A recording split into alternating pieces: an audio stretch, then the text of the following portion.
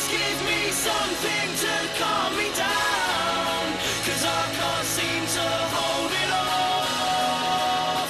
You're under my skin and I'm not ready to please give me something to calm me down, 'cause I can't seem to hold it off. You're under my skin and I'm not ready to give in. Ladies and gentlemen, Morgantown, West Virginia, America, the world, welcome into the broadcast. It is week 3 of the Sports Page. We've got so much to talk about and so little time to do it. I'm your host, Luke Wiggs. To my immediate right is Daniel Woods. Logan Moore is wandering around somewhere. He'll join us. That's Logan Moore, not Thomas. Jimmy Gaudio might make an appearance. He sent me a very vague email about whether or not he's going to be on the show. That man is an enigma. That man is an enigma. Wrapped in a mystery. And then Connor Taylor also might grace us with his presence. He's reliable. He's always reliable. They call him Connor Reliable Taylor. You know what they say about those Duke fans? They're reliable. Sure. All right. Lots to talk about tonight. In my opinion, most underrated period of the sports calendar is where we find ourselves right now, especially as West Virginians. I understand there's a bitter taste in your mouth from WVU football, but you're 2 weeks into the college football season. You're 2 weeks into the high school football season. We are on the eve of another NFL season with, for whatever reason, just about the worst Thursday night football matchup to kick off the season, but we'll talk about that later on. You've got baseball coming to an end. By the way, you got World Cup qualifiers. Hey-o. If we had more time, I know we would be dialing Nick Severini's number right here to get him on the air to talk a little football as the Mountaineers. Who's the United States playing tonight? Honduras. So it was El Salvador they drew. We could call Nick right now. Canada they drew. If this is starting to become a lean show, we'll get Severini on the horn. We have that capability now. We do. And we have the technology. We have a phone line. We don't have a delay. So if you call into the show, do not swear. Why would you say that? Now they know.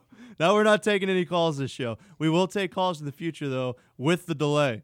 All right, high school football. We always start the show off the rails and have no time to talk about high school football. Isn't that the way radio goes? That is the way radio goes. That's the way the cookie crumbles. And the cookie crumbled in a bad way for Monongalia County schools not named Trinity or University High. Yeah. So Monongalia County schools went 2-1 week 1, 2-2 week 2. Clay Battelle in a top 8 matchup lose to East Hardy. The Seabees give up 33 unanswered points in that one to lose that one 45-12. They might be without Noah Solis for the rest of the season, which is a concern, but they have a very winnable game upcoming this week against Valley Wetzel. Carson Shriver looked great in the win. And we really haven't seen Drew Bozick unleashed to his fullest capabilities. We won't spend a ton of time talking about that. Seabees a little banged up. Jacob Casse, he had some bumps and bruises. Hopefully they'll be healthy. Hopefully Solers will come back, but he did end that game in a boot without his shoulder pads on. So watch for Clay Battelle to take on East Hardy this week.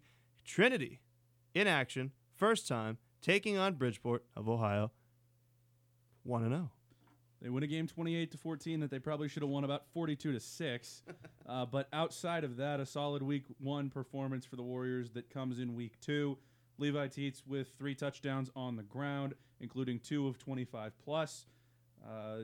From a quarterback perspective, Jalen Hill wasn't perfect, but he did what Chris Simpson asked him to. And the defense for Trinity appears to be as formidable as we expected. Anthony Finn and Jaden Dobbs as the linebackers in that 4-2-5 scheme were very impressive.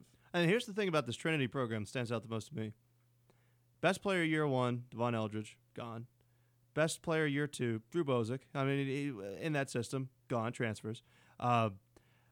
Quarterback Garbert transfers out as well. And yet, the Warriors have weapons. Levi Tietz at 5'5" is a weapon. He can't ride most roller coasters, but he is a weapon. You've got a young offensive line that's agile. Left side of the offensive line is 2 freshmen. Exactly. And all 3 of Levi Tietz's touchdowns came going left.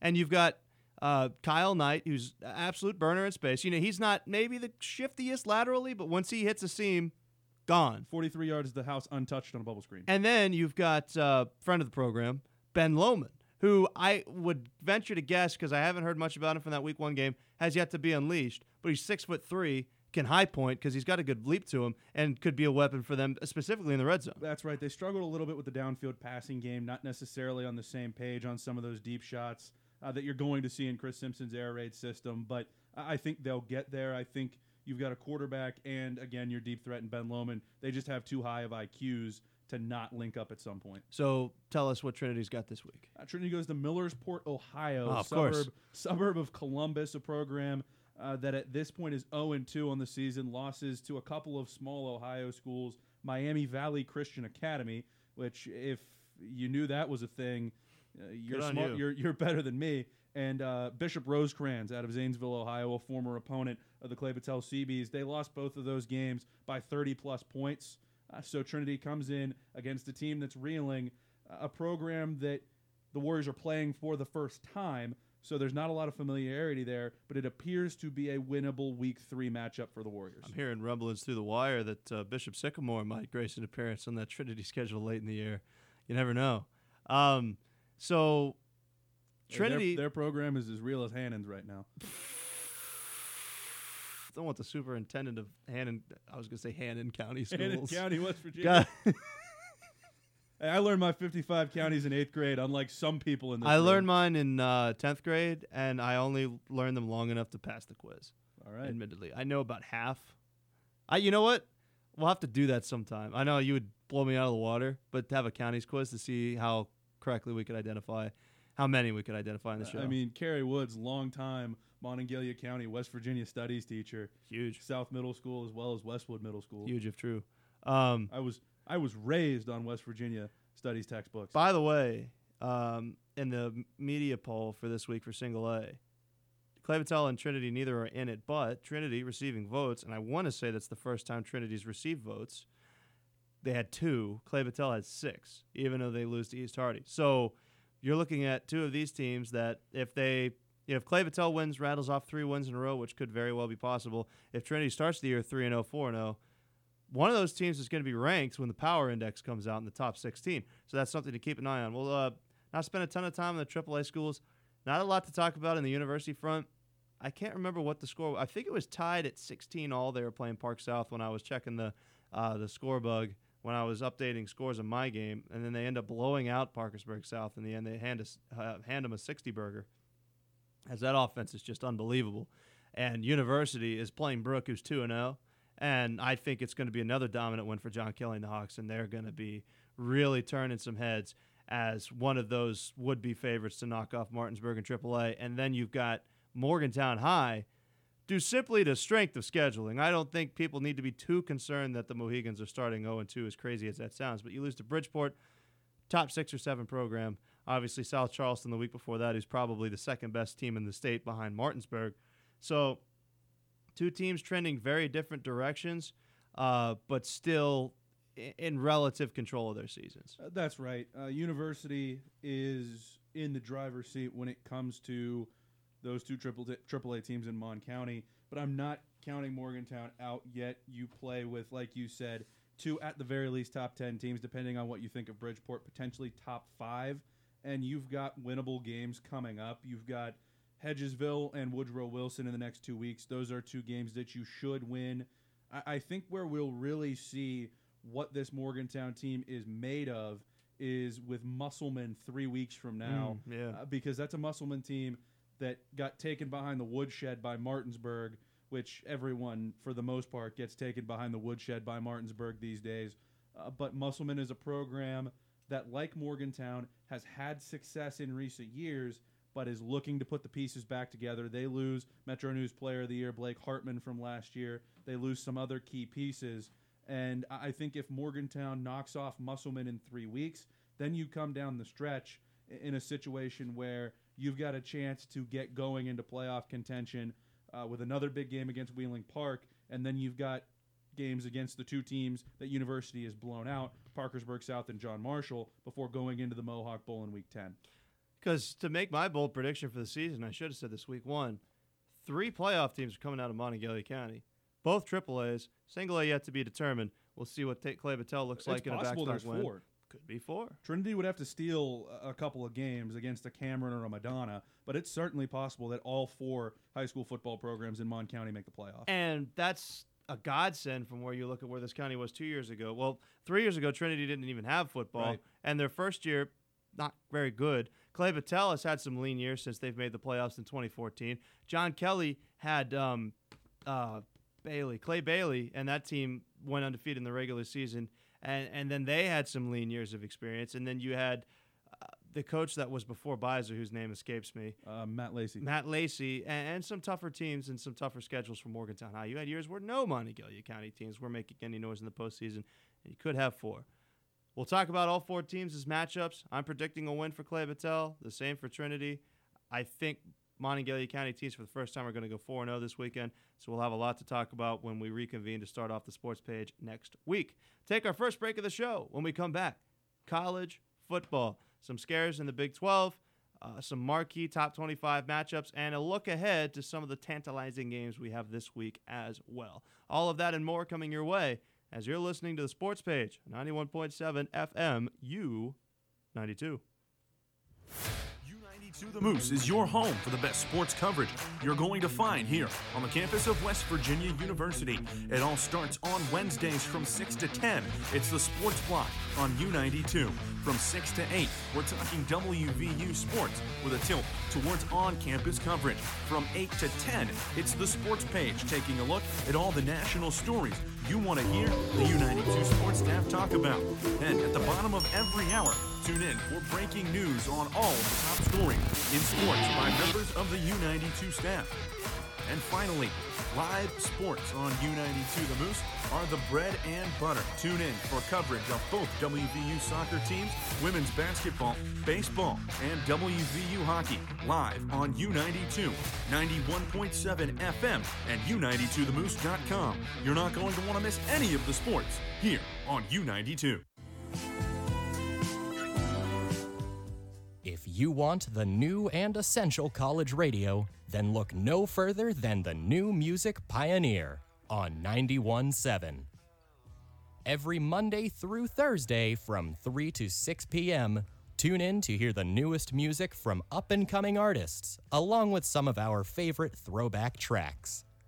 That's every Monday through Thursday, 3 to 6 p.m. The New Music Pioneer on U92 FM.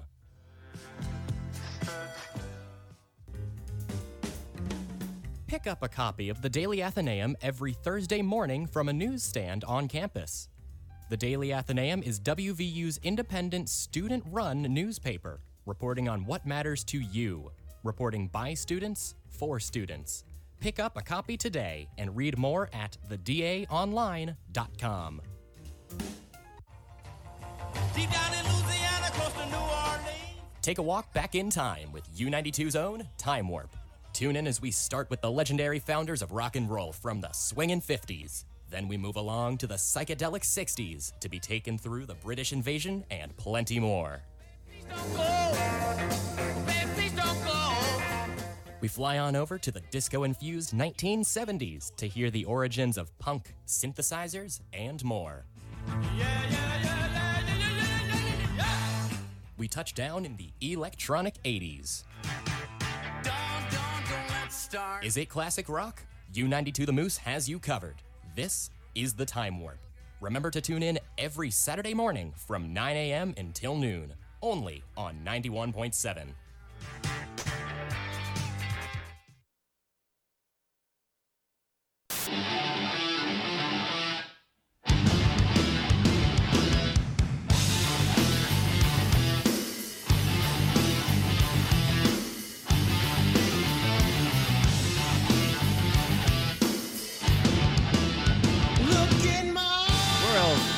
You're going to hear Cult of Personality and then the greatest college football conversation that can be found this side of the Mississippi. Luke Wiggs, Logan Moore, not Thomas, Daniel Woods. As we recap the first week of college football action and then preview the second. We got off to a pretty interesting start, Logan. Game number 1. Ohio State, Minnesota. And I understand this is kind of the weird thing about the sports page is it's a weekly show, so we're going all the way back 6 days. This to our listeners probably feels like 4 years ago, but we've got to talk about it. Ohio State rolls a little bit of trouble early as they were down at the half to the Gophers. They outscored 21-7 in the third quarter. This one, C.J. Stroud looked pretty good. We'll talk about the unfortunate situation with Muhammad Ibrahim here in just a second, and I think that injury kind of dispelled the end for the Golden Gophers in their Week 1 upset bid. Yeah, I agree. I mean, I think that Ohio State's depth and experience at a receiver really came into play at the end of that game. You saw C.J. Stroud struggle a little bit in the first couple quarters, but he was able to hit Garrett Wilson and Chris Olave for a couple touchdowns over the top and really expose that Minnesota secondary. They had some weakness there, and like you said, Muhammad Ibrahim had a great game, but that injury kind of spelled the end for that game for them. Yeah, and if I'm correct, Daniel, Muhammad Ibrahim, who's one of our favorites on staff we talked about in our college preview shows out for the season. So that spells a little bit of chaos for a Gopher team that was really built around what he was able to do. That's right, and you have Tanner Morgan as your quarterback. He's very good, but you don't necessarily have a Rashad Bateman type receiver back on this team, which limits your passing game. Muhammad Ibrahim, we were talking about in our college football preview as a dark horse for Big Ten Player of the Year. And at this point, you lose him. He was almost a surefire first-team all-conference selection if everything went to plan. But now you have to come back and you have to regroup. And I think at this point, we're really going to see what P.J. Fleck is made of as a head coach. You can put together platitudes as much as you want. You can say row the boat as much as you want. We've heard trust the climb a ton here in Morgantown and have yet to see high-level results from it. You're looking at a similar situation at Minnesota with P.J. Fleck with the whole row the boat deal. And I think we're really going to see what this coaching staff for the Golden Gophers is truly made of and what they can bring to that program beyond energy and a can-do attitude. Let me ask you this just out of curiosity before we move on to our first upset of the college football season. Ibrahim put in a pretty solid day at the office before the injury, Daniel. 30 carries, 163 yards, 2 TDs. He's a senior. Is he getting drafted? Lower leg injury, out for the year. I think so. I mean, that seems like somebody you could take with a third or fourth round pick and just be thrilled. That's right. That's the type of guy you get in the mid-rounds or even later at this point. And it's not that much of an investment, and it's somebody that you can invest in terms of player development later down the line. Yeah, I 100% agree. I think he's a pretty talented player. We move now to our first upset. Let me go to you on this one, Logan, because you, our college football expert, is going to have to translate exactly what happened in this Virginia Tech North Carolina game. Number 10 goes down, 17-10. Sam Howell, we sang his praises week 1. I didn't think that the lack of weapons was going to be as big of a problem. This one was surreal to me. I didn't get to watch it. I was calling high school football. Clay Patel unfortunately loses to East Hardy. That's on the air, Daniel. He queued up the next song. Not. Yeah, it is. It's pushed out. It is. Oh, sorry. Sorry. It's just this ominous guitar riff. My All bad. right. So you're going to have to translate to me because I wasn't able to watch this game. North Carolina, they're down 14-zip. And I'm thinking, let's relax, pump the brakes. That's just exactly what happened to Ohio State. They can't muster a comeback, and in the end, they lose week 1. Yeah, I mean, I think it showed how much talent he really lost last year in the NFL draft. He also had, his number one receiver, Bo Corrales, was out for the game with an injury. That was a pretty crazy crowd down in Blacksburg. And I think he just really couldn't put together good drives together. He had really no protection on the line. He got sacked, I believe, 5 or 6 times.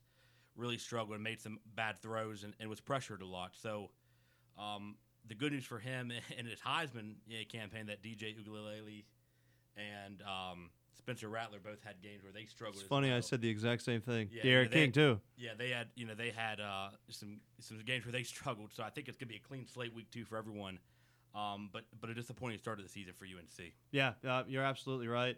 That's what I was going to ask you next, Daniel. I mean, Hal's certainly not out of the question, but he's going to have a pretty spectacular next run of form. That's right. And I think some of the issues that I talked about with Sam Howell from an NFL perspective crop their heads up in this game as well. Locking on to receivers, leading defenders to his primary reads with his eyes, and against a quality defensive backfield like Virginia Tech, you can't afford to do that. and it ended up being an interception that sealed this game. And those turnovers, if UNC can't hold on to the ball, then you're in some pretty serious trouble.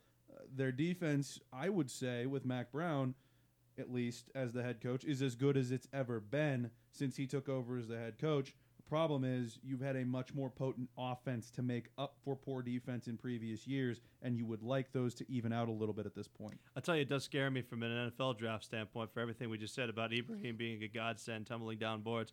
I'm thinking to myself as a Raider fan, if we go 9-8, I don't know if I no longer want Sam Howell to be the 18th pick in the Is there draft. a first-round quarterback in this draft? Brock Purdy. No, there's definitely not. Rattler's the only one that I would say is in the conversation right And now. he didn't even play that well.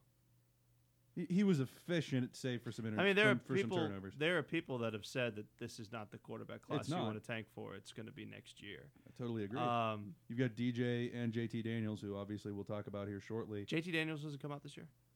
Does he come out this year? He could come He out. could this- come out- He he could could come out this this I mean, year. he could He if could he's come out the. this He year. could end up That's being true. the runaway favorite. Because he sat out a year. He only comes out if he knows he's going to be the first pick in the draft. Because then, if not, he'll come back and be the first pick in the draft next year, Right. or at least up in the top 3. I'll give you the option here. Is Matt Corral the best quarterback in this draft? You know what? Heisman- Matt Corral's Heisman. my Heisman favorite Yes. now. There you go. And yeah, anyways, a couple of top 25 matchups to talk about. Excuse me, number 1 and number 2 is one that I wanted to move on to next. And Logan, I'll give you the option. Take your pick here. Number 1, Alabama beats number 14, Miami. De'Aaron King, again, another Heisman, maybe hopeful. Not very good in this game. Bryce Young is amazing. He's your Heisman favorite after week 1. Obviously, Daniel said you can't pick your Heisman winner after week 1. I get that, but it'd be crazy if you win the Heisman as a freshman year, because then where do you go? And then Oklahoma squeaks out a win against Tulane, 40-35. Spencer Rattler was efficient in that game. I'll leave it up to you, Logan. Which one caught your eye more? You know, I think I would say probably Oklahoma Tulane. If I'm being honest, I think Miami's a bit overrated. Good performance by the Crimson Tide, but I would say Oklahoma and Tulane. I think Tulane exposed some weaknesses in Oklahoma's defense, and Rattler made some mistakes that teams later on down the road in Big 12 play are going to be looking for to try to have him continue to make those mistakes. Rattler actually wasn't too bad, 30 of 39 for 304, but a couple interceptions that just weren't great. So I would say Oklahoma showed some key weaknesses going into Big 12 play. Yeah, absolutely. Like I mentioned the other one, you mentioned Miami getting rolled by good old Roll Tide. The top 5 matchup we had this week, Georgia dispatching Clemson, 10-3, the final score of that one, Daniel. And you were correct when you picked Georgia. You have a lot of expectations for the Bulldogs coming into the season. JT Daniels was fine.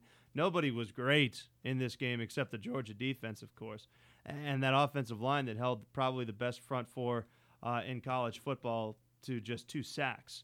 10-3 your final score. My biggest takeaway from this game, though, is I think for this to be best case scenario for both of these two programs, for each to succeed, this is the result you needed, because Clemson's going to run the table in the ACC and probably win the conference championship game.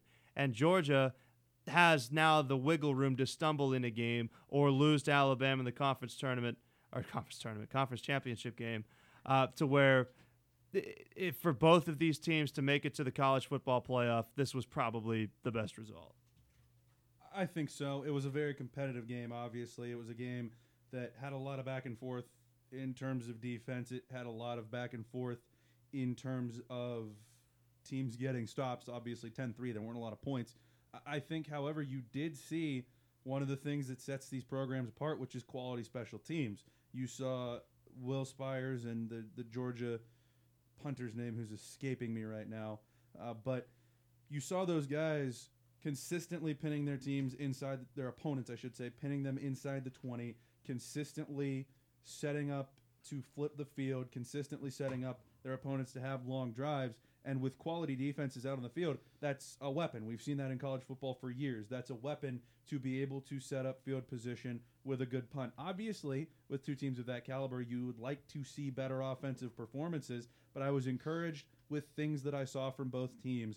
The one thing that is screaming in my face right now is the complete inability for Clemson to run the ball in that game. I get that you lose Travis Etienne, who is an NFL first-round pick, obviously. But you go beyond that.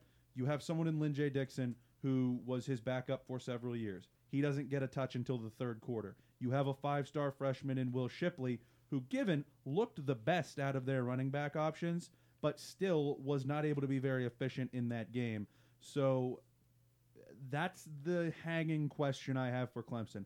I fully believe that Georgia's going to be able to open up the offense in SEC East play. I fully believe that Clemson is going to be able to put the points on the board in the ACC. But when it comes to another game like this, whether it's a conference championship game or even a college football playoff game, I'm very concerned that Clemson cannot run the ball against a front like Georgia's. Anything to add to that, Logan? No, I mean, I'm like he said. I mean, Lynn J. Dixon one carry the entire game. As a team, they had 2 rushing yards.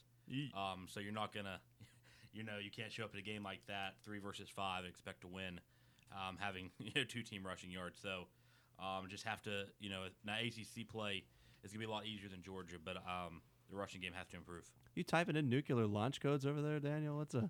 Actually, Luke, considering the fact that we're beginning to release this show as a podcast, I should probably be logged in to be able to upload it at the end of the show. All right, fair enough. Here's what we're going to do for the remaining games because we have to talk about this upcoming schedule. There's a lot of good games to talk about, so we're going to do this. We're going to go rapid fire. You keep your comments 60, 90 seconds. Logan, I'll start with you. We'll bounce back and forth between you and Daniel, so one person to comment on each game. We'll begin with Iowa State against Northern Iowa. 16-10. Cyclones pull away late. This game was 13-10 at half, and then the two teams combined for just 3 points in the second half. That was an Iowa State field goal.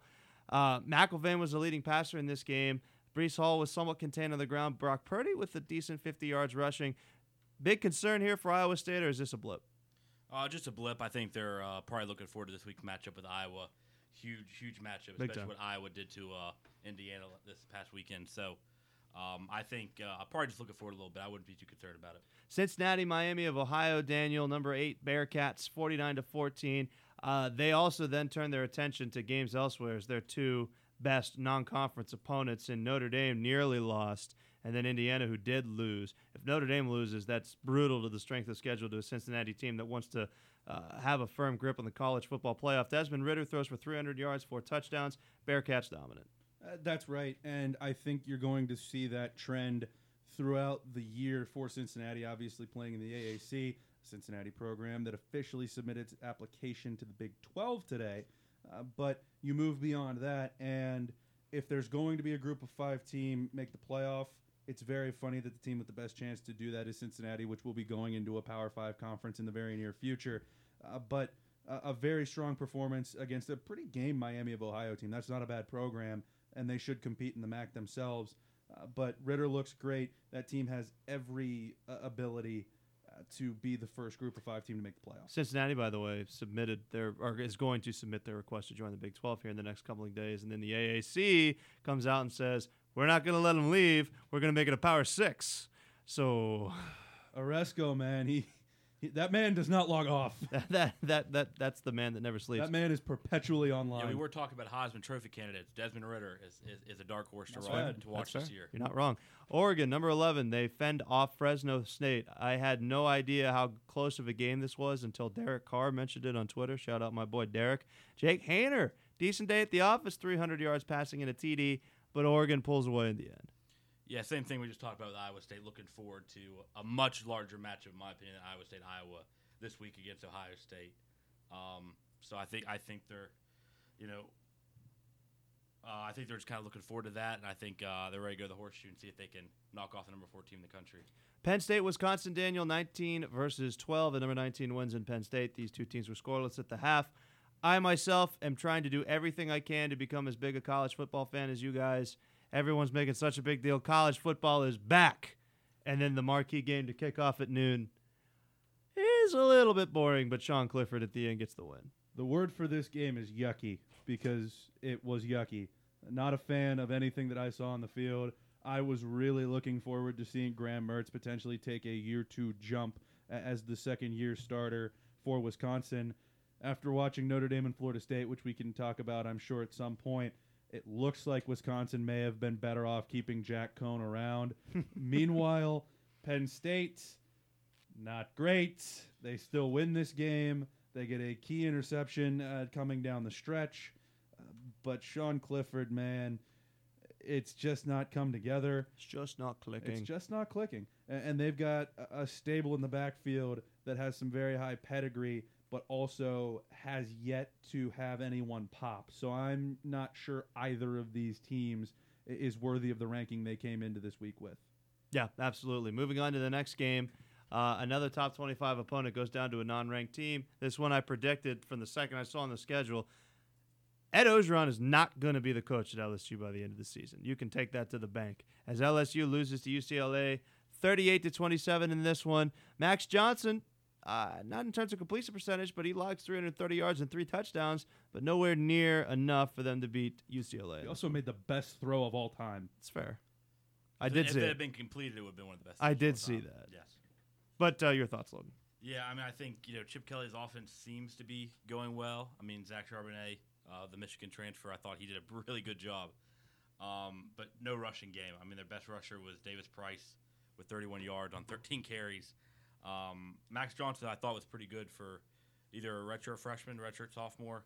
Yeah. Hey, he's beaten some teams before. He beat Florida last year. Yeah, so Just couldn't beat UCLA at UCLA. Marco Wilson kind of beat Well, Florida. yeah, so I mean, I think semantics at this point. I'm not going to go as far as you. I think they will rattle off some games. I think Ogeron will get another year, but I think next year might be his last year in Baton Rouge. Team you were somewhat high on coming into this season, Daniel. In Indiana, they lose to Iowa 34-6. That's number 18 beating number 17. Michael Penix buns in this game, unfortunately, throws 3 INTs. Bounce back now for Indiana, or is this going to be a 500 season?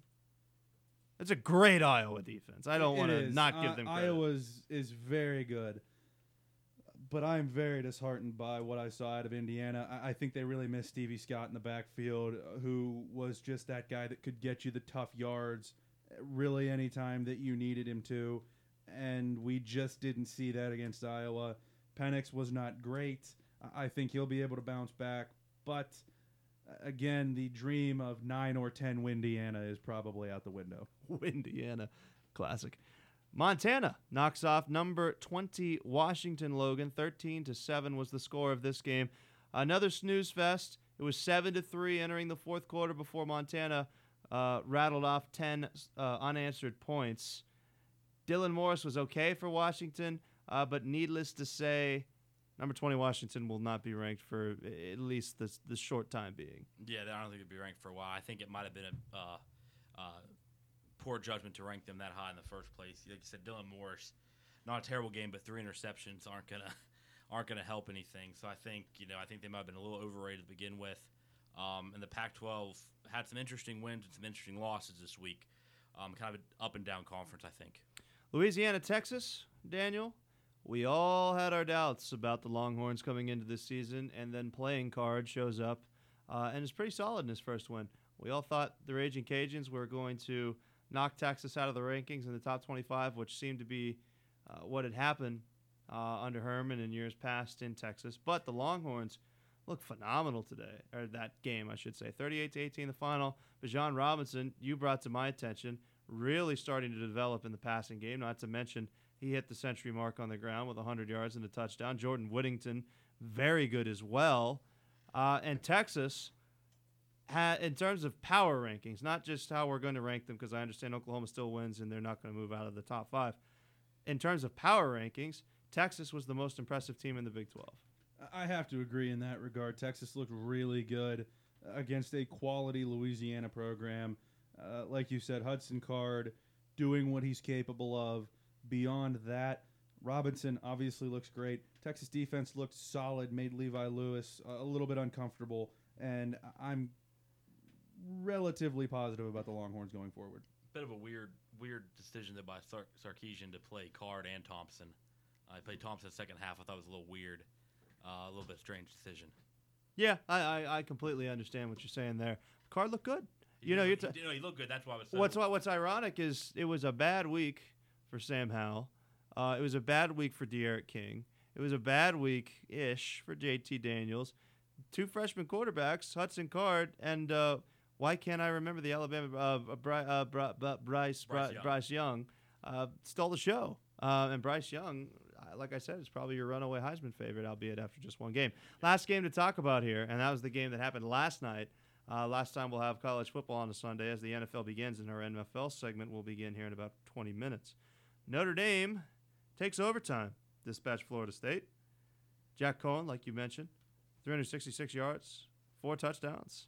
Deshaun Corbin was great in the ground for FSU. Their quarterback goes down after throwing 3 interceptions. Mackenzie Milton comes in, who might be the starter for Florida State next week. Unfortunately for the Seminoles, they cannot pull off the upset in overtime. I still think it was a very good showing. Absolutely. I mean, it's a team that some people might have bailed on Mike Norvell already. So I think it's a good showing to go up with a Notre Dame team like that. I think Notre Dame needs to improve on their defense. New defensive coordinator Marcus Freeman. They really need to improve that defense because I think Jack Cohn might be the best pure thrower of the football that Brian Kelly has ever had at Notre Dame. So if that defense can step up and Jack Cohn keeps playing at that level, I think this is a team that could be either 11 or 12-0 going into bowl season. We came on the air for the segment about 8:17, and in that time, up until now, Daniel has been trying to log into iTunes, and from what I understand, is still not successful. Podcast might not be available on iTunes yet. It will be on Spotify as soon as we're done here. All right, perfect. We're going to take a quick break. When we return, we've got some marquee matchups coming up in college football in Week 2 that we'll talk about on the other side of this break. You're listening to the Sports Page on U92. Year 2 of Mountaineer Soccer under Dan Stratford can be heard all season long on U92. Tune in 30 minutes before every home game and select road games as we bring you comprehensive coverage of the Mountaineers on the pitch. U92 is also the only place for talk sports radio dedicated specifically for men's and women's soccer. Find the Kickabout with host Liam Bellin every Wednesday night from 7 to 8.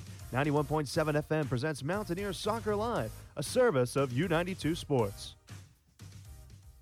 This Saturday, September 11th, U92 The Moose is proud to present for the very first time live play-by-play of West Virginia University Mountaineer football on 91.7 FM and U92TheMoose.com. At 2 p.m., the Touchdown City Tailgate takes over the airwaves, getting you ready for the day in college football at home and around the country. At 4 o'clock, we'll have live pregame coverage from Milan Pushkar Stadium with Jacob Janoski, Liam Bellin, and Logan Moore ahead of a 5 p.m. kickoff between the Mountaineers and the Long Island University Sharks. Daniel Woods and Luke Wiggs have the play-by-play as the Mountaineers look for win number 1 on the season. Don't miss it for the first time ever. Live play-by-play of West Virginia football on 91.7 FM and U92TheMoose.com.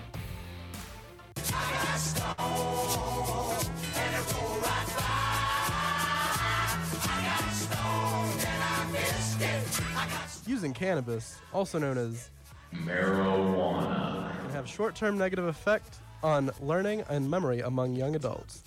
Research has shown that cannabis users perform lower on tests of learning relative to non-users up to 3 days after consuming cannabis. However, there were no significant differences between users and non-users at 2 and 3 weeks after consuming cannabis. If someone chooses to consume cannabis, it's recommended that they plan their use in such a way as to minimize the negative impacts on their academic goals. I was stoned and I missed it. I was stoned and I missed it. I was stoned. Yes, I was. Hi, we're the Goo Goo Dolls. We're fortunate that we can give our daughters everything they need to grow and learn. But not every child can focus on classes and play dates. Nearly 13 million kids in the U.S. face hunger. That's 1 in 6. School lunch might be their only meal each day, and it's heartbreaking to imagine any child going to bed hungry. We're dreaming of a perfect day when kids can smile, play, and just be kids without worrying about where their next meal will come from. Feeding America is working to make that perfect day a reality. Each year, the Feeding America network of food banks rescues billions of pounds of good food that would have gone to waste. That food is given to families and children in need. Being a kid should be about doing things that make an ordinary day extraordinary. Learning to play an instrument, building a sandcastle, hosting tea parties. Hunger should never be an obstacle to growing up. You can help end childhood hunger in your community by visiting feedingamerica.org. Brought to you by Feeding America and the Ad Council.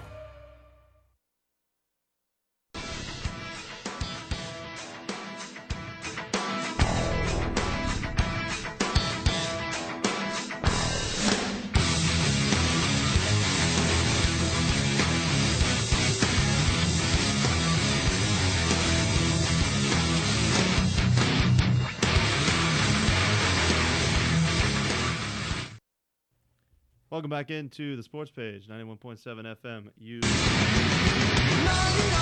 Thank you. 99 Red Balloons, says Daniel Woods. A favorite of Kerry Woods, from what I understand. Friend of the program. Yep. She loves it. Big fan. All right, so we were talking during the break. We'll take a close look at the two biggest matchups, and then we'll get our experts to pick a couple more. Logan was very apt to point out that Kansas, after storming their field in a Week 1 victory, are going to get absolutely clattered by Grayson McCall and 17th ranked Coastal Carolina, unless Daniel Woods wants to shock the world and come out with that upset pick. I didn't think so, so let's move on.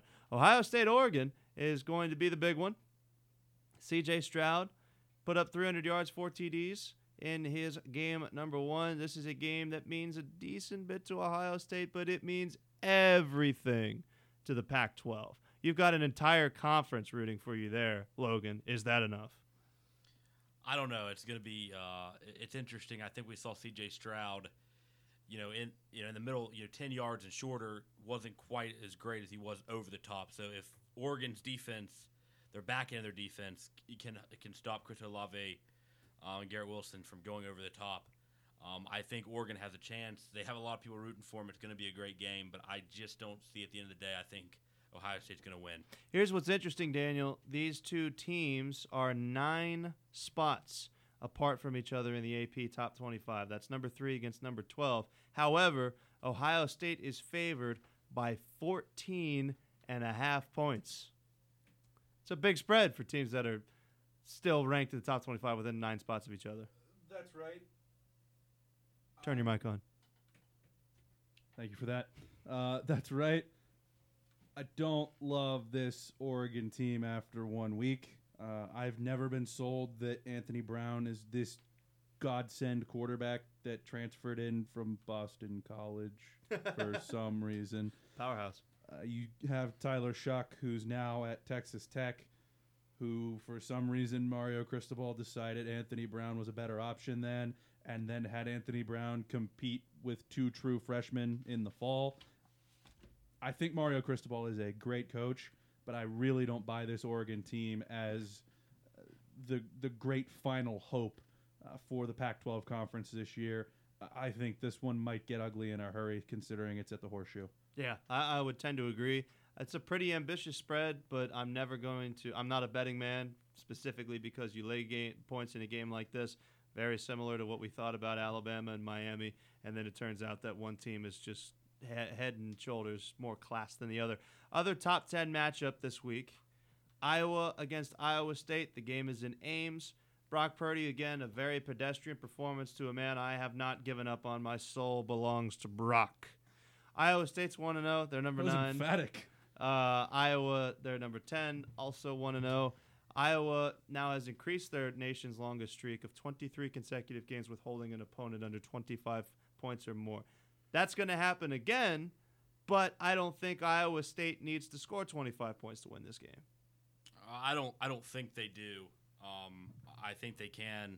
I think Brock Purdy can step up and show us why he was one of the best quarterbacks in the Big 12 last year. I really like Iowa this one, to be honest with you, though. I think their schedule is pretty favorable. Playing in that section of the Big Ten, they go very unnoticed a lot of the time. So you end up with these matchups in the Big Ten championship game where Iowa somehow is 11-1 or 12-0, and we forget about them. I think that's something that could absolutely happen here. We could see an Iowa team that's 11-1 or 12-0 going in, probably playing Ohio State in the Big Ten championship this year. But I think that Iowa's going to bring it home this year. Really? Yeah. Admittedly, I lean the way of Iowa State. Like I said, big Purdy boy. Iowa State's favored by 4.5, which I think is a little bit generous. Again, if I were a betting man, I would stay away from this one. Daniel, your thoughts?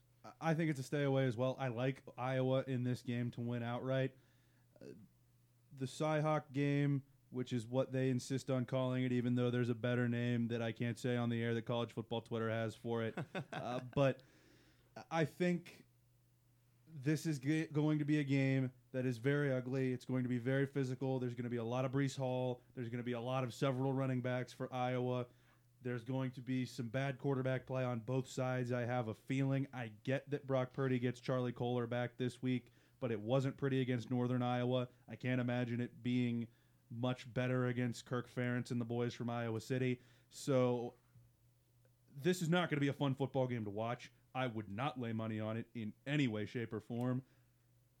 If you are not a sucker for pain, I would not consider watching this game.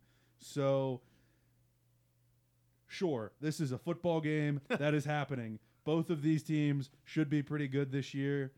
Weird things happen when these two teams meet. Weirder things happen when they meet in Ames. College game day is going to be there. This is a recipe for witchcraft and tomfoolery. I'm taking Iowa, but I'm staying as far away from this game as possible beyond picking who's going to win. Yeah, all right. There you go. Iowa State against Iowa, the other marquee matchup. We'll have you guys pick some games here in just a moment. We're going to put Daniel Woods on the spot, however. This is going to be interesting. And I want to make this I'm not prepared for this. I want to make this a staple if we have time in the show. Logan, you're welcome to chime in, but no cheating, so stay on the tab that you are right now. Okay. We're going to play a game called Guess the Lowest Ticket Price for a Top 25 football matchup. We already talked about one. TCU and Cal aren't in the top 25, are they? They are not. Okay. 2 games you can get into for a measly $6. $6. One of which will surprise the heck out of you. The other one, not so much. Can you guys have... it's obviously not a top 25 against a top 25, but it is a top 25 against somebody. Do you guys have any guesses as to what games those are? I have the AP poll in front of me? Yeah. As long as it doesn't have the ticket price next to it. Okay. How many guesses do we get? As many as you want. We're Coast gonna of Carolina, Kansas. No. $40 to get in. One moment, please. ESPN's going to have it next to it. Let me pull up the AP top 25. We got silence here on the radio. We're good. For those of you just tuning in, Sportspage, U92 The Moose. We're guessing the lowest ticket price for a top 25 matchup this week. This is interesting. Our NFL segment will be up next. Connor Taylor will join us. I have one. I just need to know who the opponent is. Going to give you guys about another minute. Murray State at Cincinnati. That's incorrect. Wow. I know. Those tickets are $17. Okay. Miami, Appalachian State. Nope. $26. All right. We got closer that time. $6. $6. Now Virginia Tech's too big a program. Too big. But, like I said, one of these will surprise you. One of these will surprise you. One of them. UNLV at Arizona State. Nope. Wow. That's people in Arizona don't care about football. Florida, South Florida. Nope. I'll give you guys each one more guess. One more. What is this? Communist China? Georgia State at North Carolina. Nope. Fine. $15. Fine. Daniel's out. Ball State, Penn State. No. Ole Miss, Austin P. $6. Alabama, Mercer. No. You can get into Bryant Denny Stadium for $6 this Stop weekend. it. Stop the presses. Stop it. All right, that concludes this week's edition of which top 25 matchup tickets cost the least. Uncle Nick would never. He's a good old boy from Monongah. And then I believe for those of you keeping track at home, it's the Iowa State game. It's the most expensive at $180. There you go. All right. Why anyone would pay $180 to see that, I do not know. I'll be watching it on television. I probably won't. We're going to be calling a game when that's going on. Hey-o. By the way, U92 has play-by-play of an LIU game. All right, guys. Last thing before we conclude the segment. Now that you guys have familiarized yourselves with matchups, and it does not have to be in the top 25, I myself am a student of all things college football, always willing to learn. And I would like you guys to tell me each one matchup that intrigues you both. I will start by saying that the Fighting Kyle Wiggses and Southern Illinois University, who looked phenomenal last week, are going to beat Kansas State this weekend. I'm betting the house on it.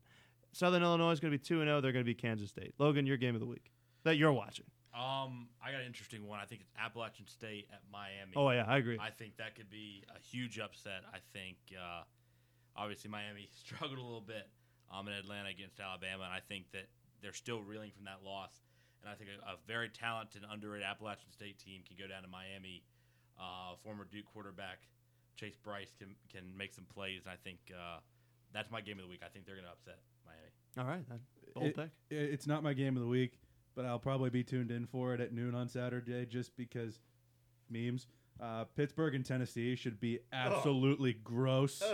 Kenny Pickett versus Joe Milton, who's not here for that. Pat Narduzzi and Josh Heupel, come on. But in all actuality, I'll probably, once we get done at Milan Pushkar Stadium, it's going to be late. I'm going to be looking for some Pac-12 after dark action.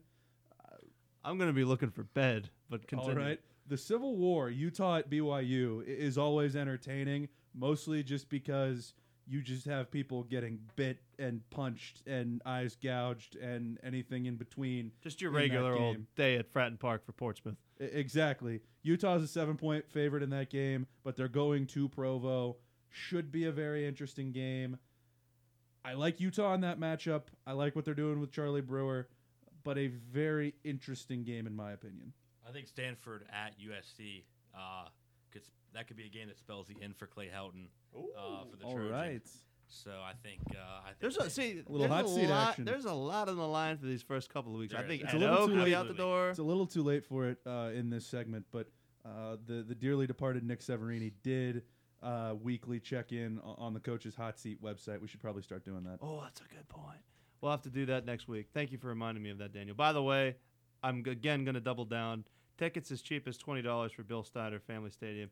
Nick Baker threw for 4 touchdowns last week for the Salukis, and they're going to beat Kansas State. Deuce Vaughn, who? It's Saluki season. You can see Indiana State at Northwestern for $2.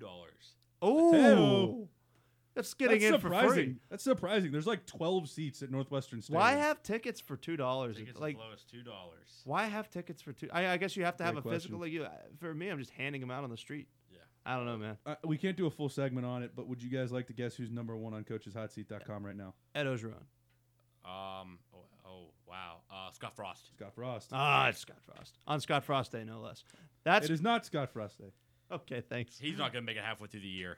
Yeah, I think point. there's going to be a good group of changes at the top. Logan, thank you for joining us. You're going to join us this Saturday for our Mountaineer coverage of LIU. You'll be on for pregame, halftime, and post. Very excited to have you. Absolutely. It's going to be a great time. And always a pleasure to have you on the Sports Page. Take a break. When we return, we'll swap out Logan for Connor Taylor. Week 1 of the NFL kicks off with a disgusting Thursday night football matchup. We'll talk about that and some other marquee matchups in the NFL. After this, you're listening to the Sports Page on U92. Ever wanted to get into college radio? Or just get your voice out there? The Moose is always hiring volunteers. All are welcome. Just visit u92themoose.com and at the menu, click Staff and Contact or Join U92 The Moose. We hope to see you. U92 The Moose is your home for the best sports coverage you're going to find here on the campus of West Virginia University. It all starts on Wednesdays from 6 to 10. It's the Sports Block on U92.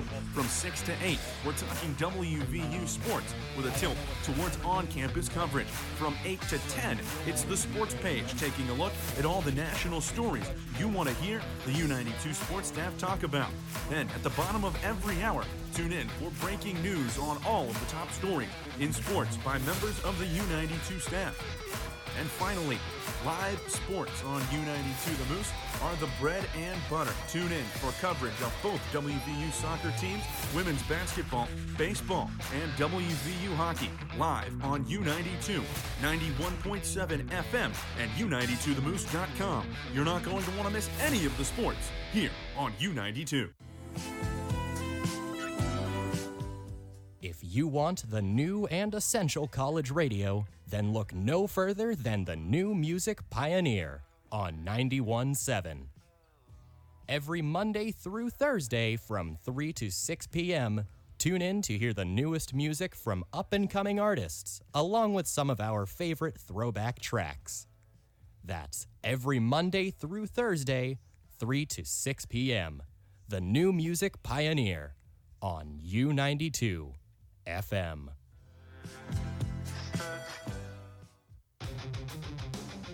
U92, your exclusive home for radio play-by-play of Mountaineer Club Hockey. Hear every bone-crunching check, powerful wrister, and all the extracurriculars here on 91.7 FM. Coverage of every home game from Mountaineer Ice Arena here on U92 The Moose. We'll see you there.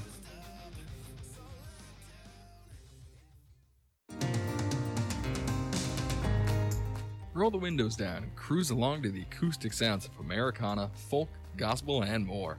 U92 The Moose brings you alternate routes. Tune in every Sunday morning from 8 to 10 a.m., only on 91.7.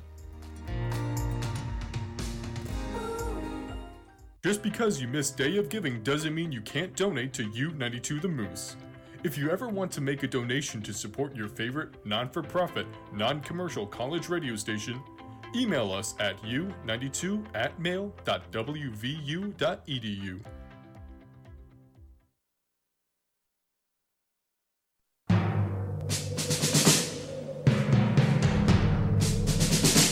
The autumn wind is a pirate, blustering in from sea. With a rollicking song he sweeps along, swaggering boisterously. His face is weather-beaten. He wears a hooded sash, with a silver hat about his head, and a bristling black mustache.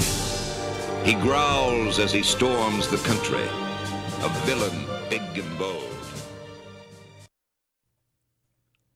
Raiders are going undefeated after that. I mean, let's just get that out of the way. Thank you for that, Daniel Woods. I very much appreciate that. You're not welcome. Second to last segment we have here on the Sports Page, we're taking a look at the NFL Week 1 schedule and games to come. Connor Taylor joins us, and I don't know why you decided to make Cowboys-Buccaneers the first game of the season on Thursday Night Football, but it is a sucky way to start the season. I think this game's going to be competitive if a combined 100 points are scored, because that's the only way I think the Cowboys are going to be able to make this a game. It's not the best opening game, to be fair, but it is football, and it's going to be exciting. I mean, the storylines are sort of fun. We're going to see Dak, how he plays against. It's not a good game to come back to by any means, coming off the injuries coming off of. And I think the offense is going to struggle. It's going to be hard for him a lot. But also, I don't see the Buccaneers coming out, guns a-blazing by any means. I think it's just going to be a sluggish game. It won't be that exciting, but maybe we'll get a high-scoring one, but I kind of doubt it at this moment. Tampa Bay favored by 8.5, and there's a lot of reasons for that, Daniel. Cowboys really struggle to stop anybody on defense. Nick Martin, who some may say is the best interior lineman in the NFL, they would be wrong, but he is among the best interior linemen in the NFL. They're missing a linebacker whose name escapes me. He's going to be out as well. We knew how good Dak was 2 years ago. It was an unbelievable outlier season, and statistically he shot up across the board as he threw the ball so much. That's the kind of Dak you need for the Cowboys to be successful this year, and this is the kind of game you need to win. That's right. I think we're going to see what the Cowboys are made of right away.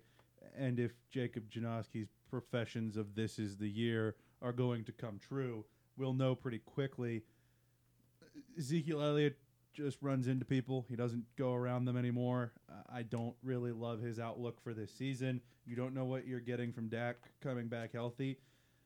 They could, in terms of pound per pound raw talent, have the best combination of three wide receivers in the league. But I just don't see it coming together defensively. Like you said, Zach Martin out. The offensive line may not be up to par for a potentially less mobile Dak. I'm not loving the Cowboys this year. I'm not loving them week 1 against Tampa either. Yeah, I definitely didn't pick them to win this division. I think Washington's coming out. We'll just kind of go in order here, and for some of these kind of lower profile games we won't spend as much time on. Eagles-Falcons is going to kick off at 1 p.m. on Sunday. The Jalen Hurts experience begins for the first time full-time in Philadelphia. I may or may not have gone on the record as saying that Jalen Hurts could be the first 4,000, 1,000 quarterback in NFL history this season. You may or may not be a crazy person. Devontae Smith's going to be healthy, I believe. The Falcons still have Matt Ryan. They still have Calvin Ridley. Kyle Pitts is going to have to step up in a big way for them to recreate. Dirk Cutter's gone, by the way, so they're probably not going to throw the ball a million times a game. Mike Davis takes over as their starter at running back. This game isn't interesting to me, Connor, in terms of playoff implications. It's just more so interesting to me to see what Jalen Hurts looks like, what Mike Davis looks like outside of Carolina as an actual starting running back, not backing up Christian McCaffrey, what Ridley looks like without Julio, what Devontae Smith looks like as a wide receiver one. Can Philadelphia actually draft a true wide receiver? So this is going to be one of those games that you don't park on, but you flip back and forth, and you're very aware of what the score is going to be. Yeah, you're not picking this game at the 1 p.m. time slot to sit on for sure. But But I think, like you're saying, there's tons to watch. There's exciting things, like you mentioned, Calvin Ridley. We got to see what he can do. We also got to see who's that second option behind Calvin Ridley. Will it be Kyle Pitts? Will it be Russell Gage? And then, like you mentioned as well, Mike Davis. I'm pretty high on Mike Davis, to be honest. Maybe more on the fantasy aspect, just because he'll get a ton of touches. But I think he can be sustainable enough in Atlanta, and I think Matt Ryan has enough weapons to be able to put up a sustainable offense overall. But on the Eagles side, I think Jalen Hurts is going to struggle Sunday, excuse me. In our minds, Sunday is always tomorrow. Daniel, if we were picking this game, I think we pick the Falcons, unless Jalen Hurts has his start to that 4,000, 1,000 season. I'm with you on that. I don't see it going very differently from that.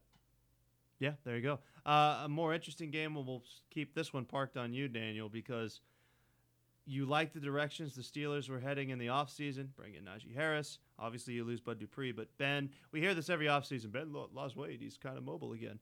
But that might be the case this year. That sounds familiar. You've got depth at wide receiver. You don't have active servicemen starting on your offensive line. But you run Where does into that reference come from? Last year. They had was members the of the Eagles. United States. Oh, okay. I thought that was the Steelers. I think the Steagles. Same difference. You mixing up You run Alejandro into Villanueva? Yeah. You run into a Buffalo buzzsaw week 1. This is not going to be pretty. You don't think so? I'm not confident going into week 1 for the Steelers. I think this team has the ability to make the playoffs. I don't know that they will. I think their best case is probably to see Baltimore struggle this year and be the number 2 team coming out of the AFC North. If not, I think they're fighting for a wild card spot as the number 3. I think Buffalo has a chance to be in the Super Bowl this year. I fully believe that with the athleticism they have on defense, with Josh Allen, with Stephon Diggs, with the variety of developing weapons they have. I'm really high on Gabriel Davis becoming their number 2 potentially this year. I think one of Devin Singletary or Zach Moss is going to take hold of that backfield at some point, and that all spells trouble for the Steelers, who I see at best as a 10-6 team this year. 10-7. 10-7. There's 17 games.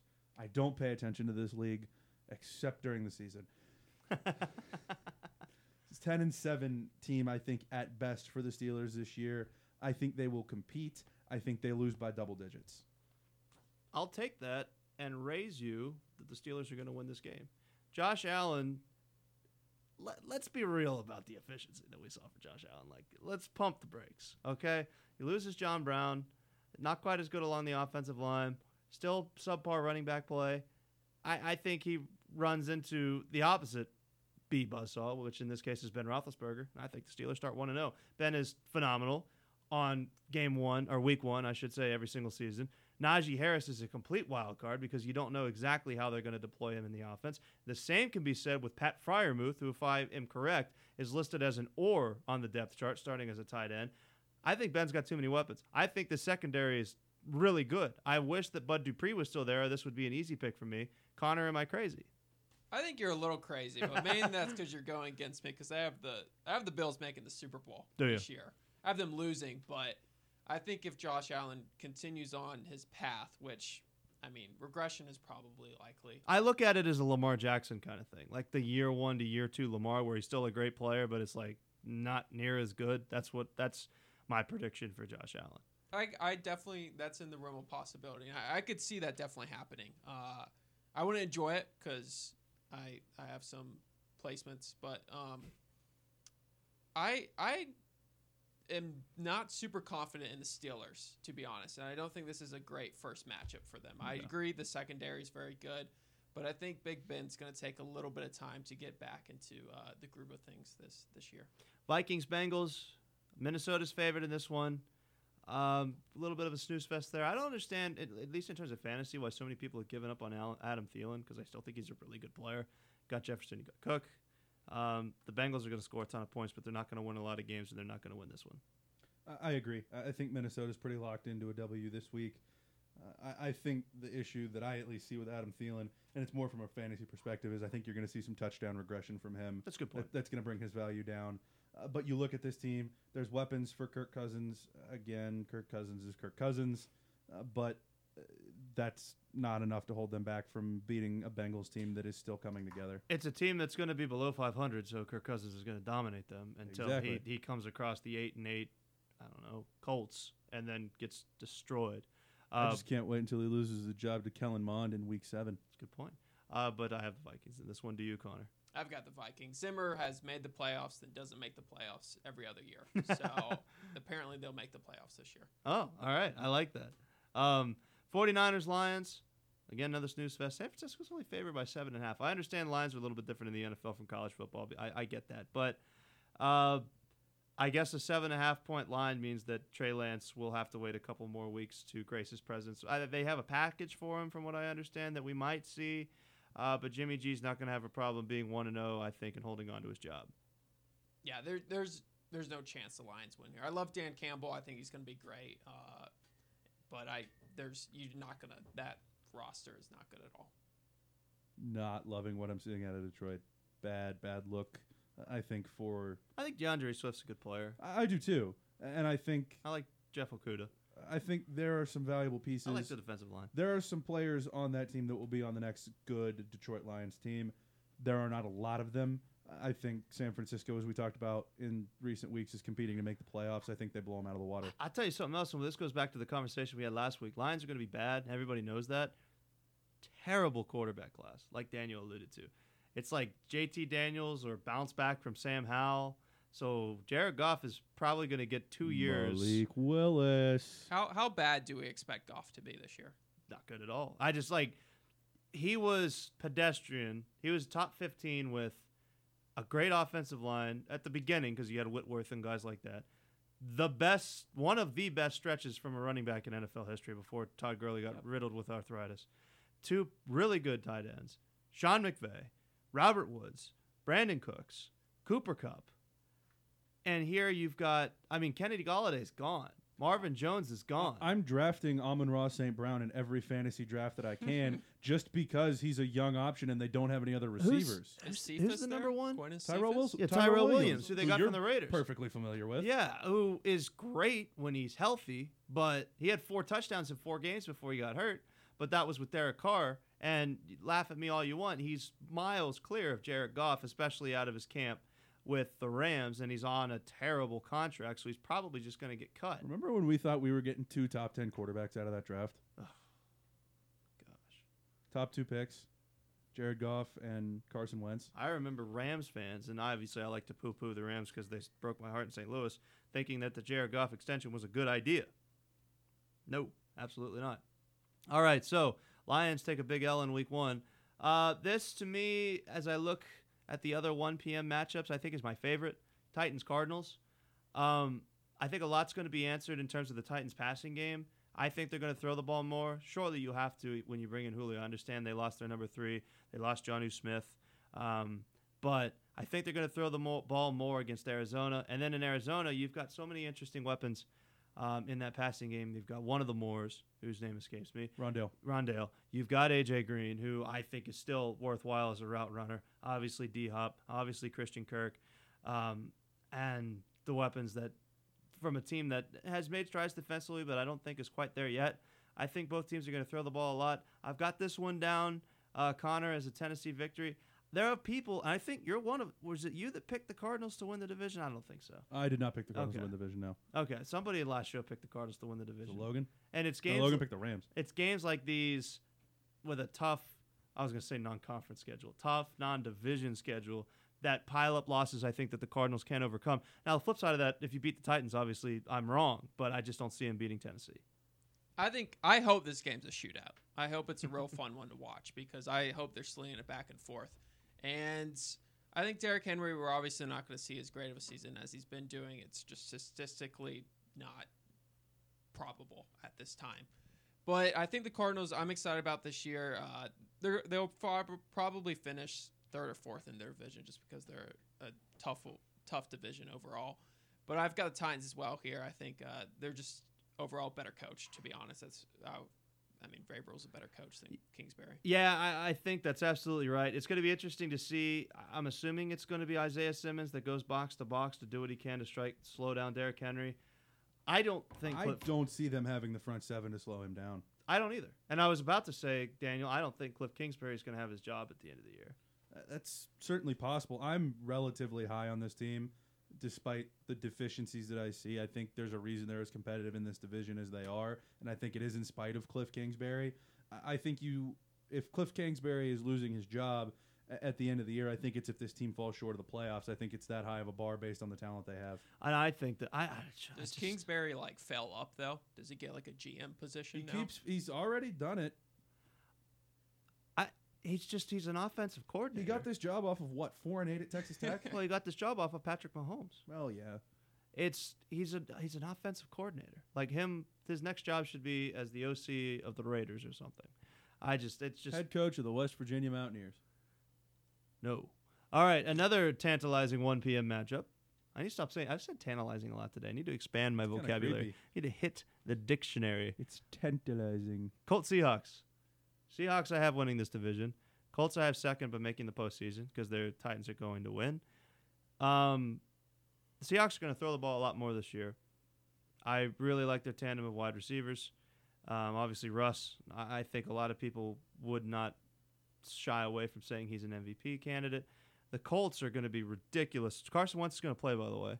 They're going to be ridiculous running the football because me being so smart of myself last year when they drafted Jonathan Taylor, at least in terms for fantasy, I was huge on Marlon Mack. And I want to say I wasn't wrong based on how they used him in those first couple of drives before he got hurt and was out for the season. But Mack, Hines, Taylor, all there for Carson Wentz just to hand the ball off to. Some play action. They're going to be without Hilton, T.Y. Hilton. So Michael Pittman's going to be their wide receiver number 1, which is a little bit of a concern for me. I don't know, Daniel, where I break on this one. I think this is the closest we have to a toss-up. I think it's definitively Seattle. Really? In my opinion. I think with what they've put together, the potency that they have on offense, I get that the Colts have a very good defense, obviously spearheaded by Darius Leonard, but I see them having a hard time stopping Seattle in this game. I think it'll be competitive for the majority of this game, but I don't think with Carson Wentz you're going to have an Indianapolis offense that can keep up. I'll tell you this, Connor. I think the Colts, as much as I like them as a playoff team, are potentially house of glass. Daniel's got a good point, which if they lose by 17 to the Seahawks, I think that could begin a downward spiral. I don't think that's going to happen, but if Carson Wentz falls behind in a game in which Russell Wilson, I almost said Westbrook, puts up 28 points in the first half and you're 2 scores behind entering the third quarter and he just can't come back, that sounds a lot of alarms for the Colts. Again, I don't see that happening, but if that were the case, I could see that being a tremendous problem for Indianapolis. I have the Seahawks here, but like every game, the Seahawks in the beginning playing really weird games. They keep it close. So it'll probably be a 7-point game or a 3-point game coming down to the wire. But I think the Colts, honestly, you said, I don't remember the exact way you said it, but a glass castle or something like that. Glass house. Excuse me. But a glass house, I could see them falling apart. I believe there's a couple key players like Darius Leonard aren't even vaccinated at this point, and just with the rules the NFL have set, that's going to be most likely an issue. So I think the Colts, and honestly that whole division, there's going to be a team just kind of limping to the playoffs. I think it only takes like 9 or 10 wins to win that division overall. So the next game we'll move on to Chargers-Washington. I don't understand all the hype that the Chargers were getting coming into the season, especially with matchups like this on their schedule. Talk about regression. I think the same is going to be true for Herbert. I understand they get guys back on their defense, but Washington, they're going to have a lot of weapons, Daniel. There's some reports coming out today from Ron Rivera talking about a player who I think is wide receiver 3 on the depth chart called De'Ami Brown. Not to mention Terry McLaurin and Antonio Gibson and then Logan Thomas, not Logan Moore, our staffer. Washington's good. This game is flat out even. It's at Washington. And I have the football team in this one pretty definitively because I think Justin Herbert's going to get roughed up. I think they're going to shoot gaps and not allow him to dump off the ball to Austin Eckler near as much. These are the games, I think, like I said, that are going to keep the Chargers from the playoffs and keep them from this return to grace. I understand Derwin James and Joey Bosa are both healthy. They're back on that defense. But these are the games that are going to keep them from making the postseason. I would have to agree with you. And if you remember right, I have Washington in the Super Bowl. These are the types of games that they have to win, I would say, to get to that point. Just like these are the games that if the Chargers lose, they're running into trouble down the line.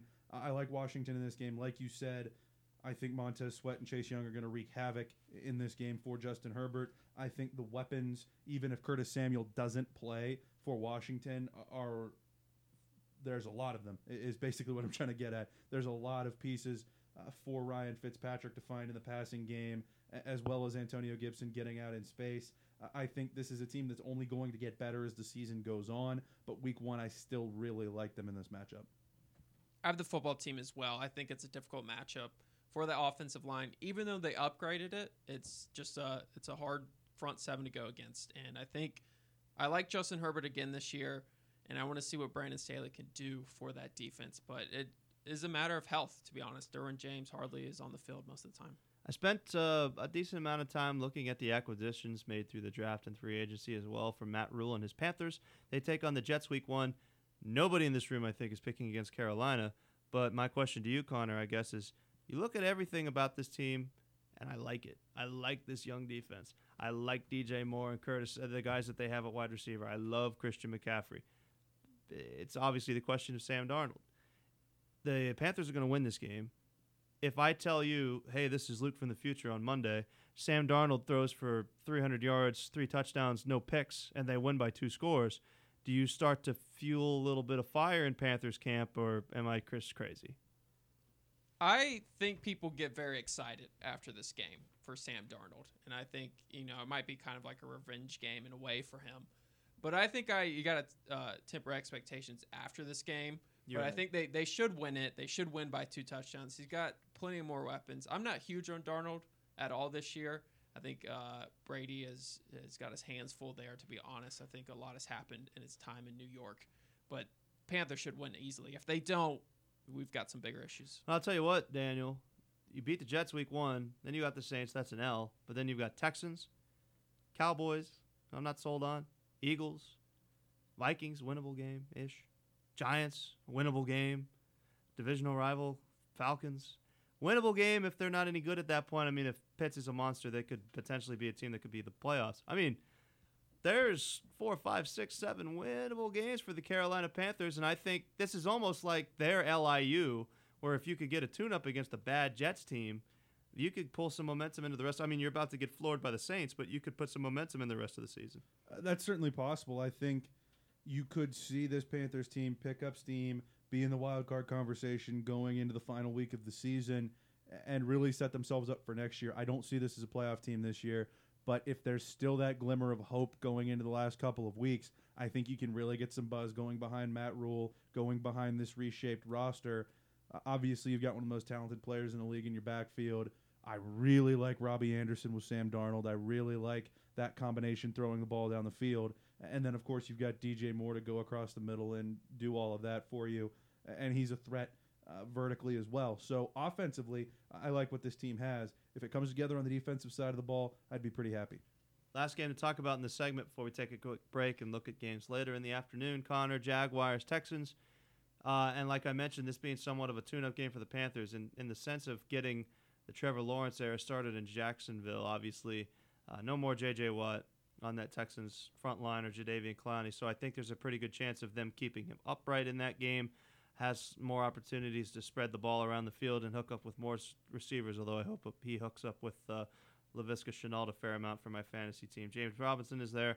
The Texans and the Lions are going to battle it out as to who the worst team in the NFL is going to be.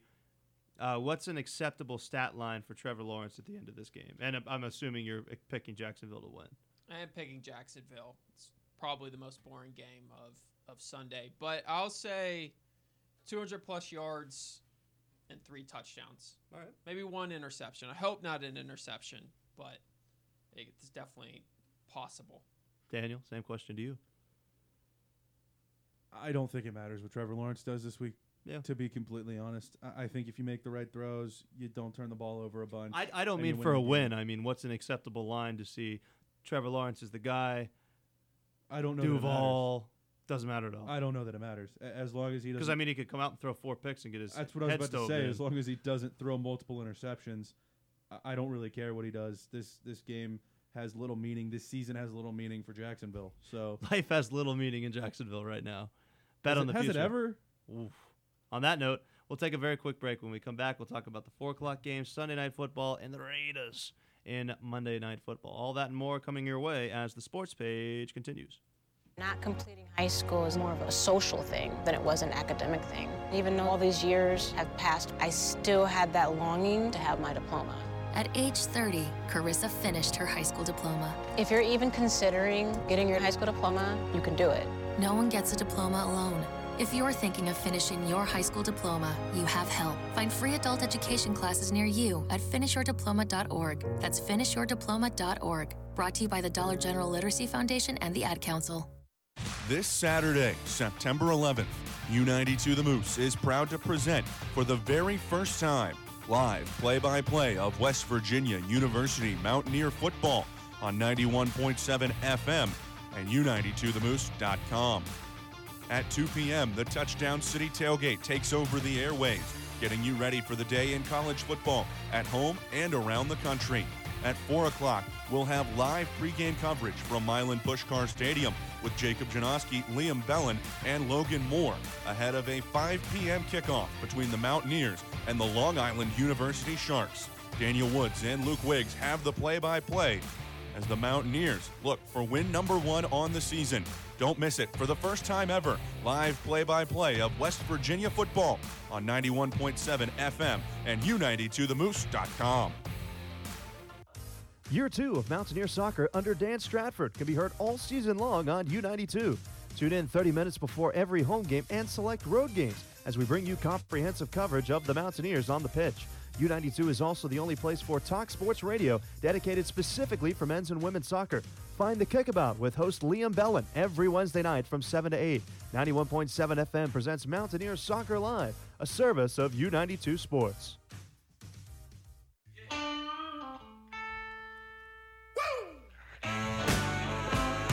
The soulful sounds of the blues from Memphis to Kansas City.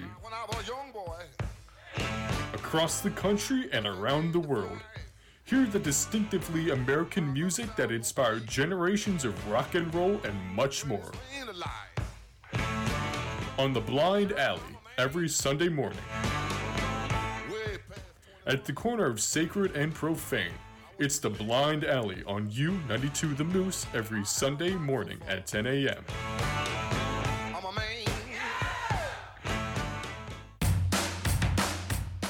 Make U92 your home for WVU women's soccer. Sagala crosses it inside. Sibley with the touch. Sibley scores! Isabella Sibley with her second goal in the series. She scored her first goal last week in the 86th minute, and today it's the 84th. We'll have coverage of every WVU home match and select road matches, along with comprehensive coverage on the Kickabout every Wednesday night. 91.7 FM, the best place for all things women's soccer on Mountaineer Soccer Live. Into the 18, passes it to the top of the 18. Godfrey with the shot. It's saved by Keza Massey. Oh my goodness, what a save from the keeper. As the novel coronavirus continues to spread, please keep in mind the 3 C's: continuous contact with others, crowds, and close spaces. Maintain physical distancing to at least 6 feet from others outside of your immediate family and friends circle. Increasing the physical distance between individuals reduces transmission of the virus. You can learn more at coronavirus.wvu.edu.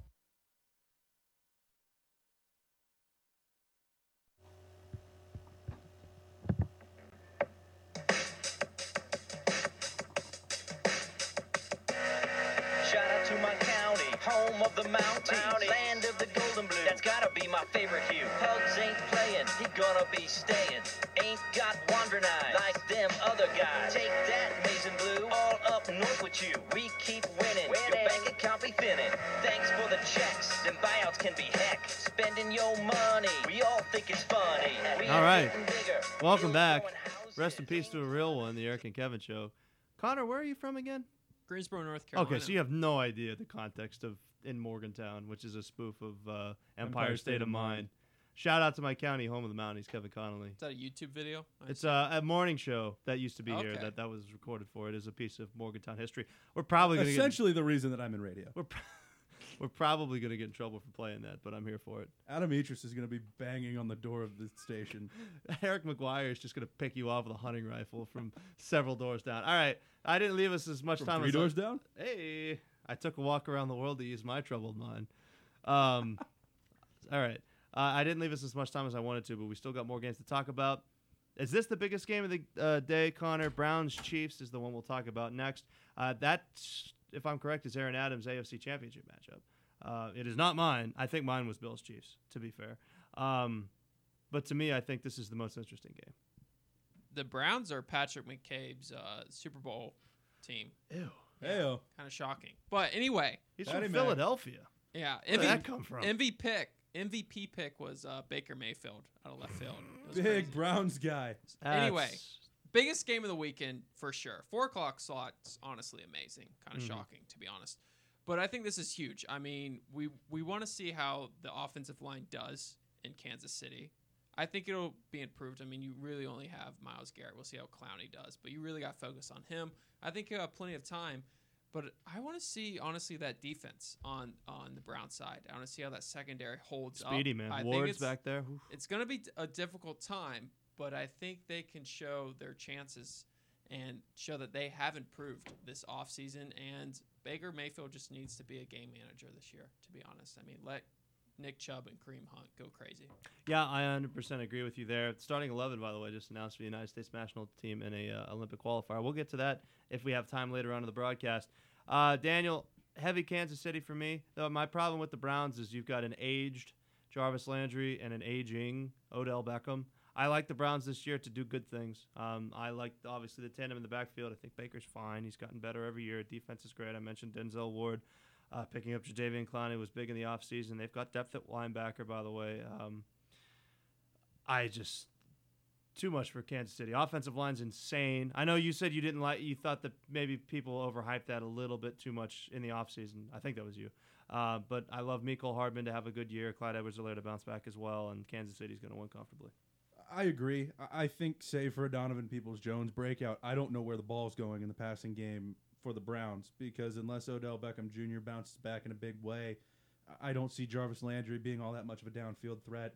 So I'm not sure where all the hype is coming for Baker Mayfield this year, just because I don't think he's got the weapons. Obviously, you've got one of the best 1-2 punches at running back in the entire league, but going beyond that and the defense, I don't really know what you have. Here's what we're going to do really quickly. I'm going to throw out 2 names, and you tell me who the better quarterback is. Baker Mayfield, Ryan Tannehill.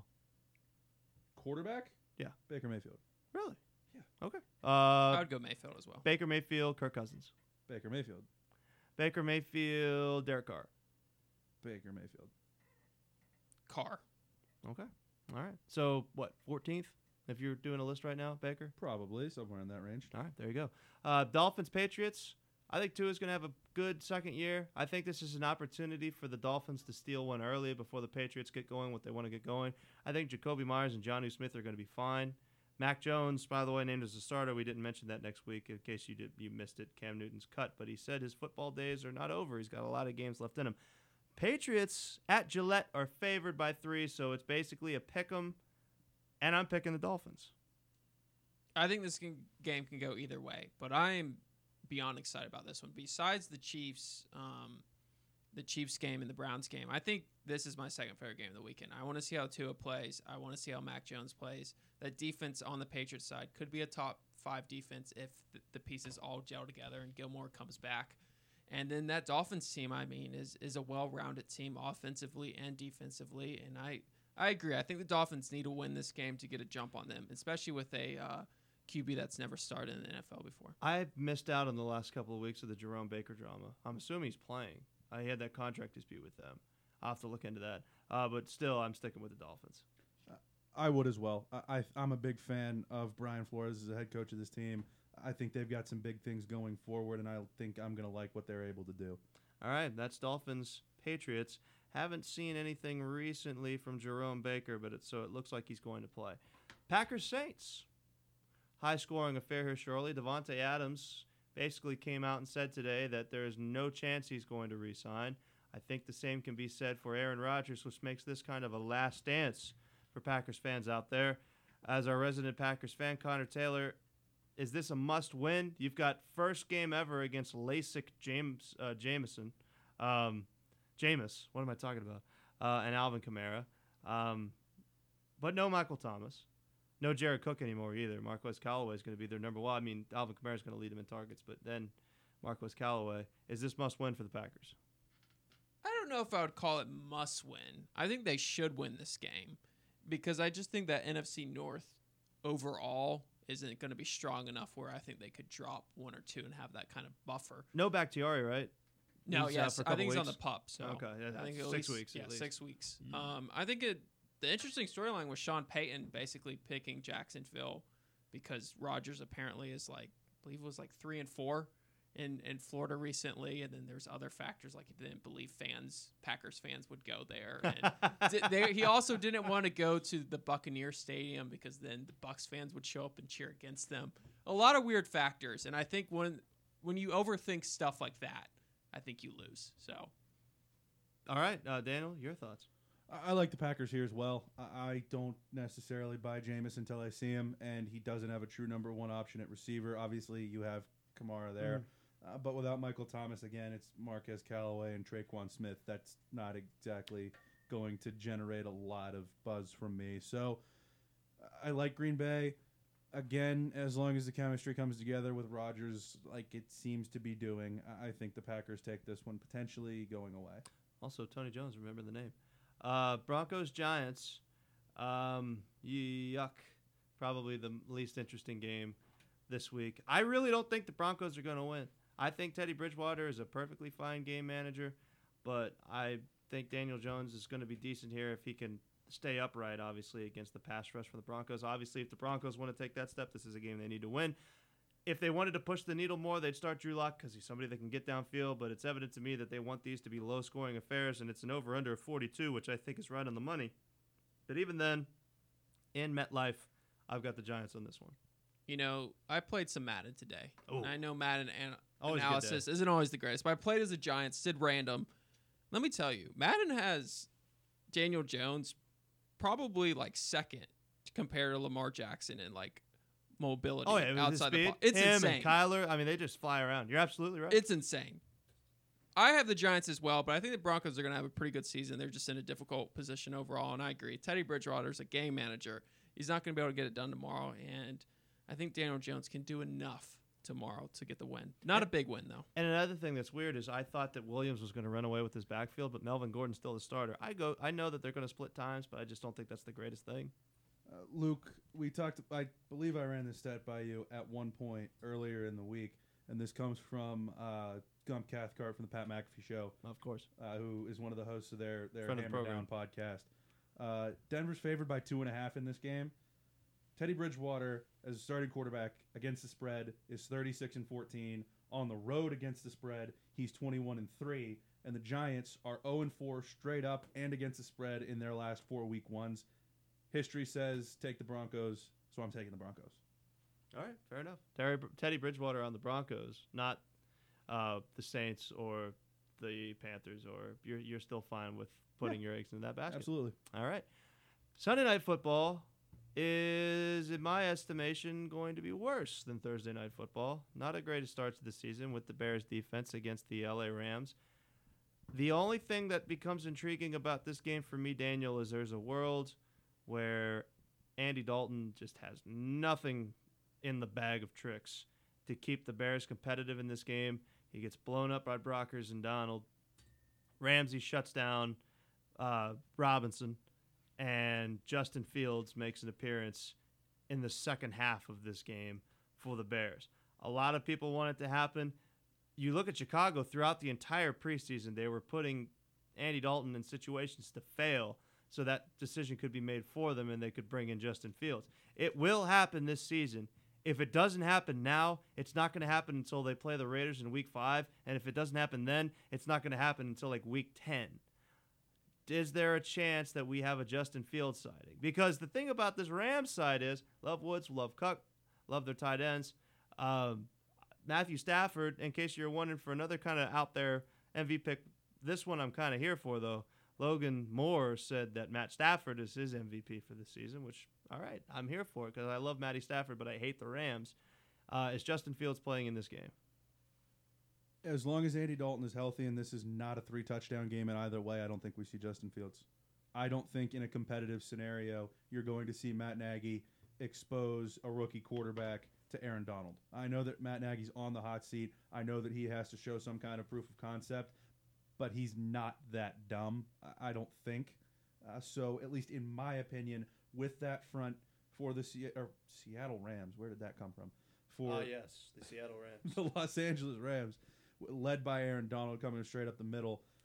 I don't care how mobile Justin Fields is. We saw it with DJ Uiagalelei, and obviously the NFL is different. We saw it with DJ Uiagalelei against Georgia. We saw it with Jarrett Doege against Maryland. It's really hard to get away from interior pressure, no matter how fast you are. I think as long as Andy Dalton is healthy and this is not a blowout, he plays all 4 quarters. All right. Who are you picking in this game? I like the Rams in this one. It's a similar situation. Bears fans will harken back to was it Mike Glennon and Mitch Trubisky? And Glennon played for a little while before 6 Trubisky. weeks, right? Yeah, before Trubisky took over.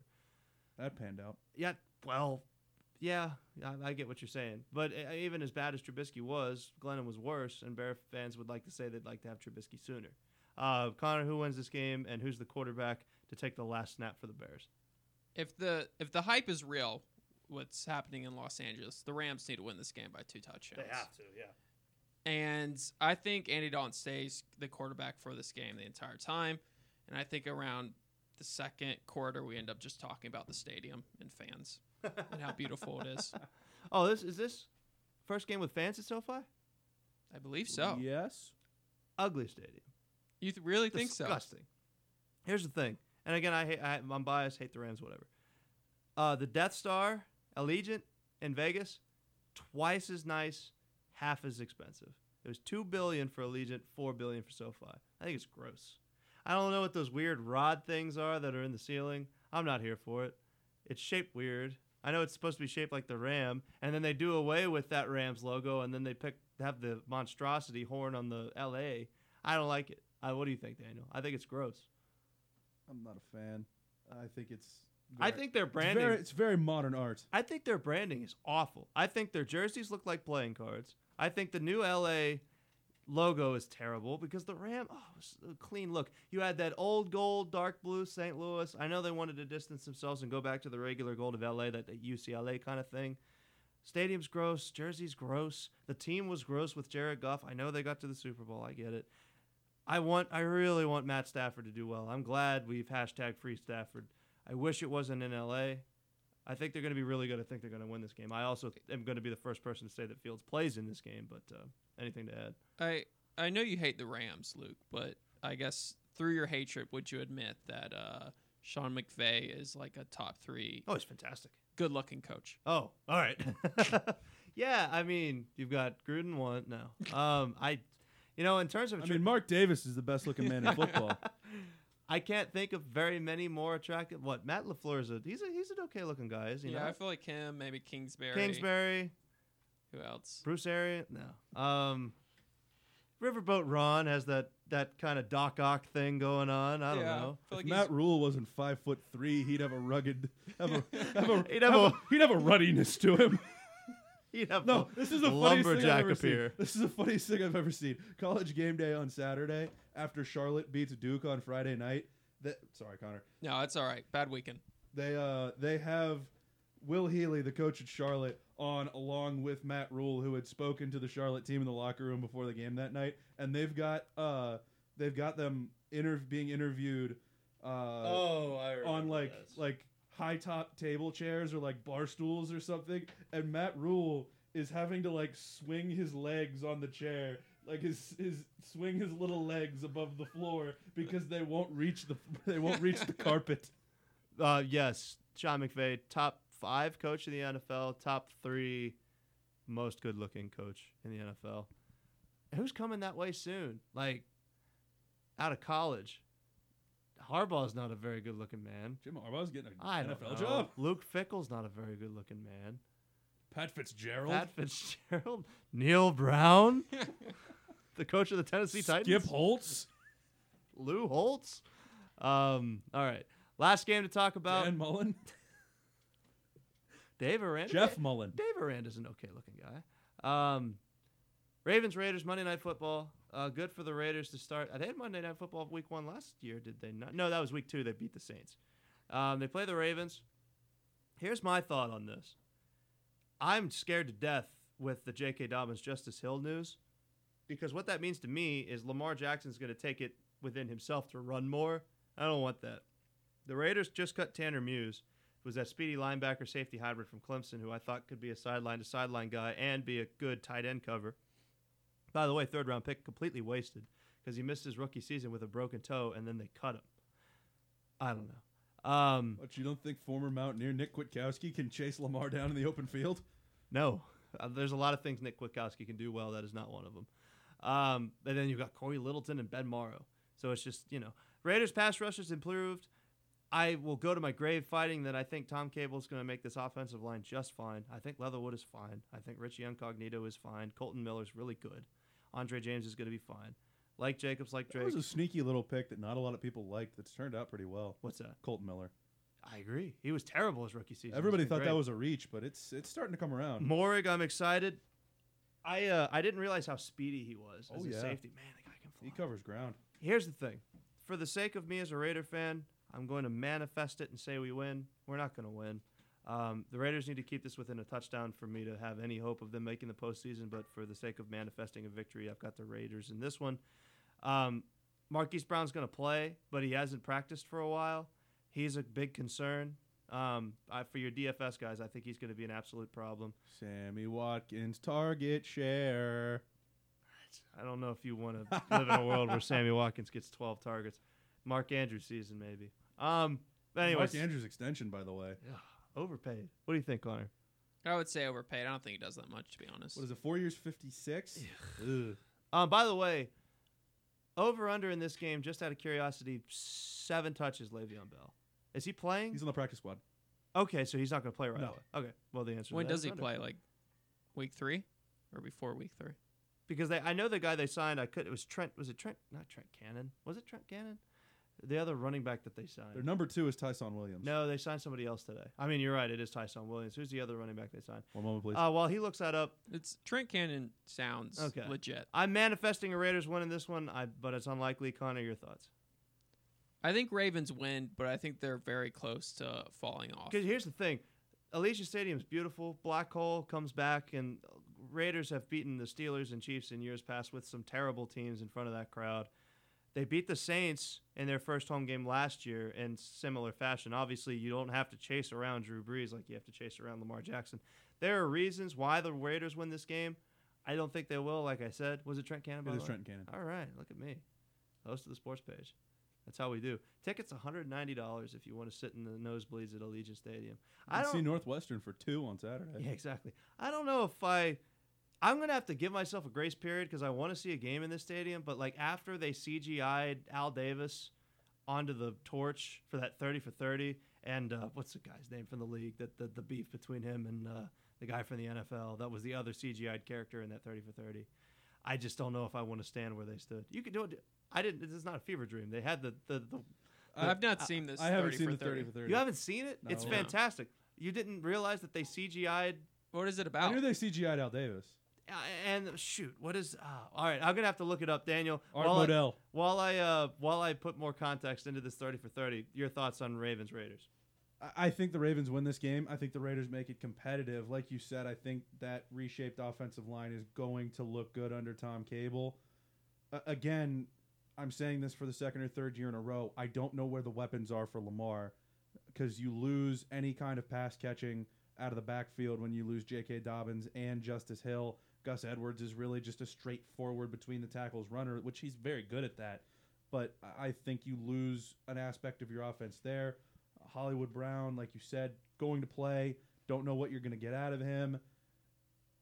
For the third time that he signed with a new team, I've said this a couple times, word out of training camp was, oh my gosh, Sammy Watkins looks like he did at Clemson.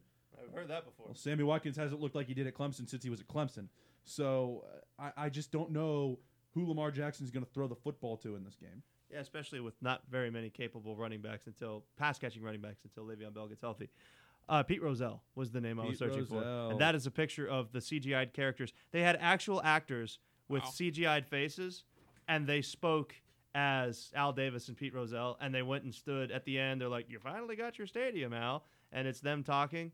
Terrifying. Why does Al Davis look like Mickey Rourke? It looks like a straight to DVD like Star Wars movie to me. It looks like one of the first episodes of the Clone Wars. Not Pete, You're right. That's not Pete Rozelle and Al Davis. That's Michael Eisner and Mickey Rourke. I would recommend. Shout out to Portsmouth. I would recommend you watch it. It's very good, but that creeped me out because they have conversations with each other through actors impersonating them with CGI'd faces. Anyways, like I said, I feel like we've glossed over CGI Lombardi from the Super Bowl too.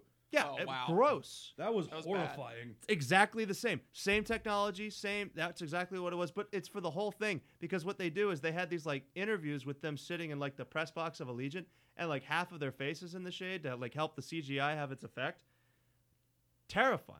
30 for 30 is great because I mean I'm obviously not a born and bred Raiders fan. I was a St. Louis Rams fan until Stan Kroenke broke my heart, and then became a Raiders fan because I like self-mutilation. I guess it's our year. We're going to beat the Ravens on Monday Night Football. That's going to do it for us. We're going to have a brief MLB segment. Jimmy Gaudio just couldn't be bothered to show up tonight, I guess. I hope he's okay. Well, that's true. He could be face down in the ditch right now. You never know. James, the Mafia comes to collect. Jimmy, call into the show. If you're okay, send up a 888-777-6640. Connor, always a pleasure to have you. We'll have more results to talk about, more definitive answers. Thank you for your picks.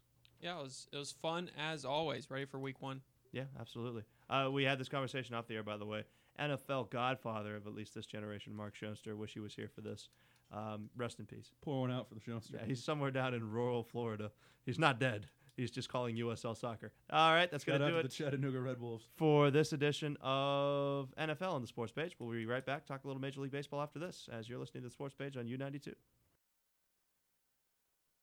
This Saturday, September 11th, U92 The Moose is proud to present for the very first time live play-by-play of West Virginia University Mountaineer football on 91.7 FM and U92themoose.com. At 2 p.m., the Touchdown City Tailgate takes over the airwaves, getting you ready for the day in college football at home and around the country. At 4 o'clock, we'll have live pregame coverage from Milan Pushkar Stadium with Jacob Janoski, Liam Bellin, and Logan Moore ahead of a 5 p.m. kickoff between the Mountaineers and the Long Island University Sharks. Daniel Woods and Luke Wiggs have the play-by-play as the Mountaineers look for win number 1 on the season. Don't miss it. For the first time ever, live play-by-play of West Virginia football on 91.7 FM and U92themoose.com.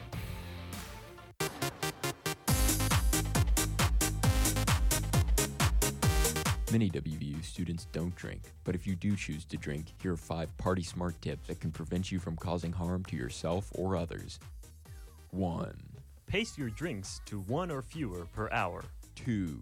Alternate alcoholic drinks with non-alcoholic drink. Water is a great choice and will help you stay hydrated. 3. Set a limit of drinks before you start. 4. Eat before and during drinking. 5. Have a plan to get home safely. For more information, visit the Well WVU website at well.wvu.edu. We'll be there for you. If you want the new and essential college radio, then look no further than the New Music Pioneer on 91.7. Every Monday through Thursday from 3 to 6 p.m., tune in to hear the newest music from up-and-coming artists, along with some of our favorite throwback tracks. That's every Monday through Thursday, 3 to 6 p.m. The New Music Pioneer on U92 FM. Not completing high school is more of a social thing than it was an academic thing. Even though all these years have passed, I still had that longing to have my diploma. At age 30, Carissa finished her high school diploma. If you're even considering getting your high school diploma, you can do it. No one gets a diploma alone. If you're thinking of finishing your high school diploma, you have help. Find free adult education classes near you at finishyourdiploma.org. That's finishyourdiploma.org. Brought to you by the Dollar General Literacy Foundation and the Ad Council.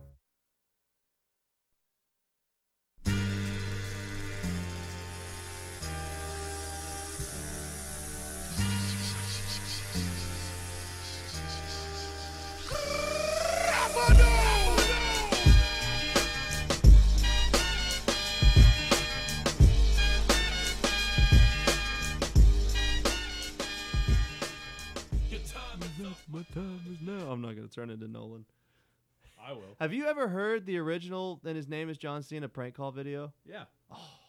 Hi, can I speak to Champ?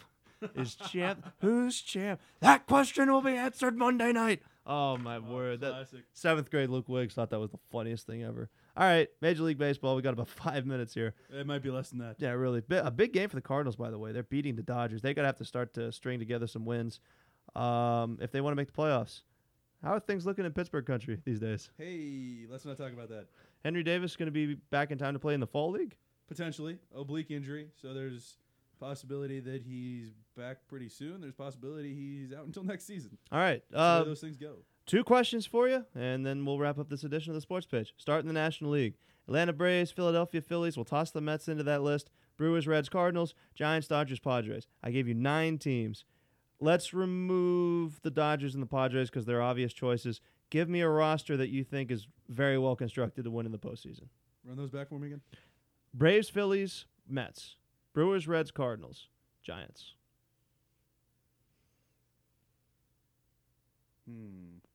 For me, it's the Braves.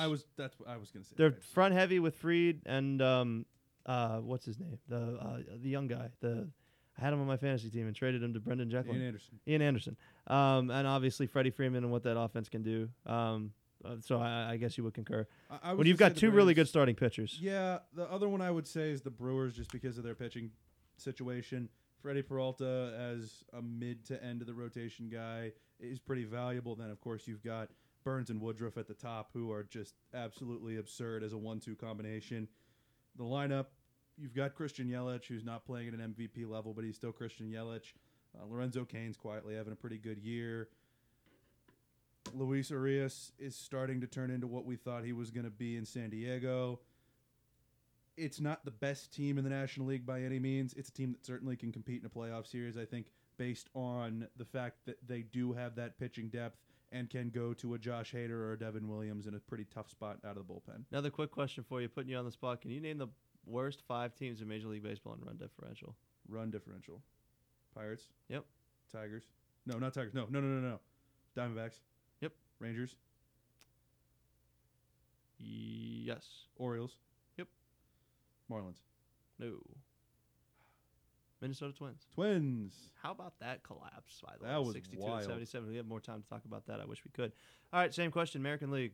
Tampa Bay, New York Yankees. Throw the Red Sox in. Toss the Blue Jays. Let's not do that. White Sox, Cleveland Guardians, Houston Astros, Mariners, A's. Give me a well-constructed lineup. Chicago. Yeah, it's an easy answer. It's pretty clear to me. Top to bottom lineup. Rodon's a stud. Kopech's a stud. Giolito's a stud.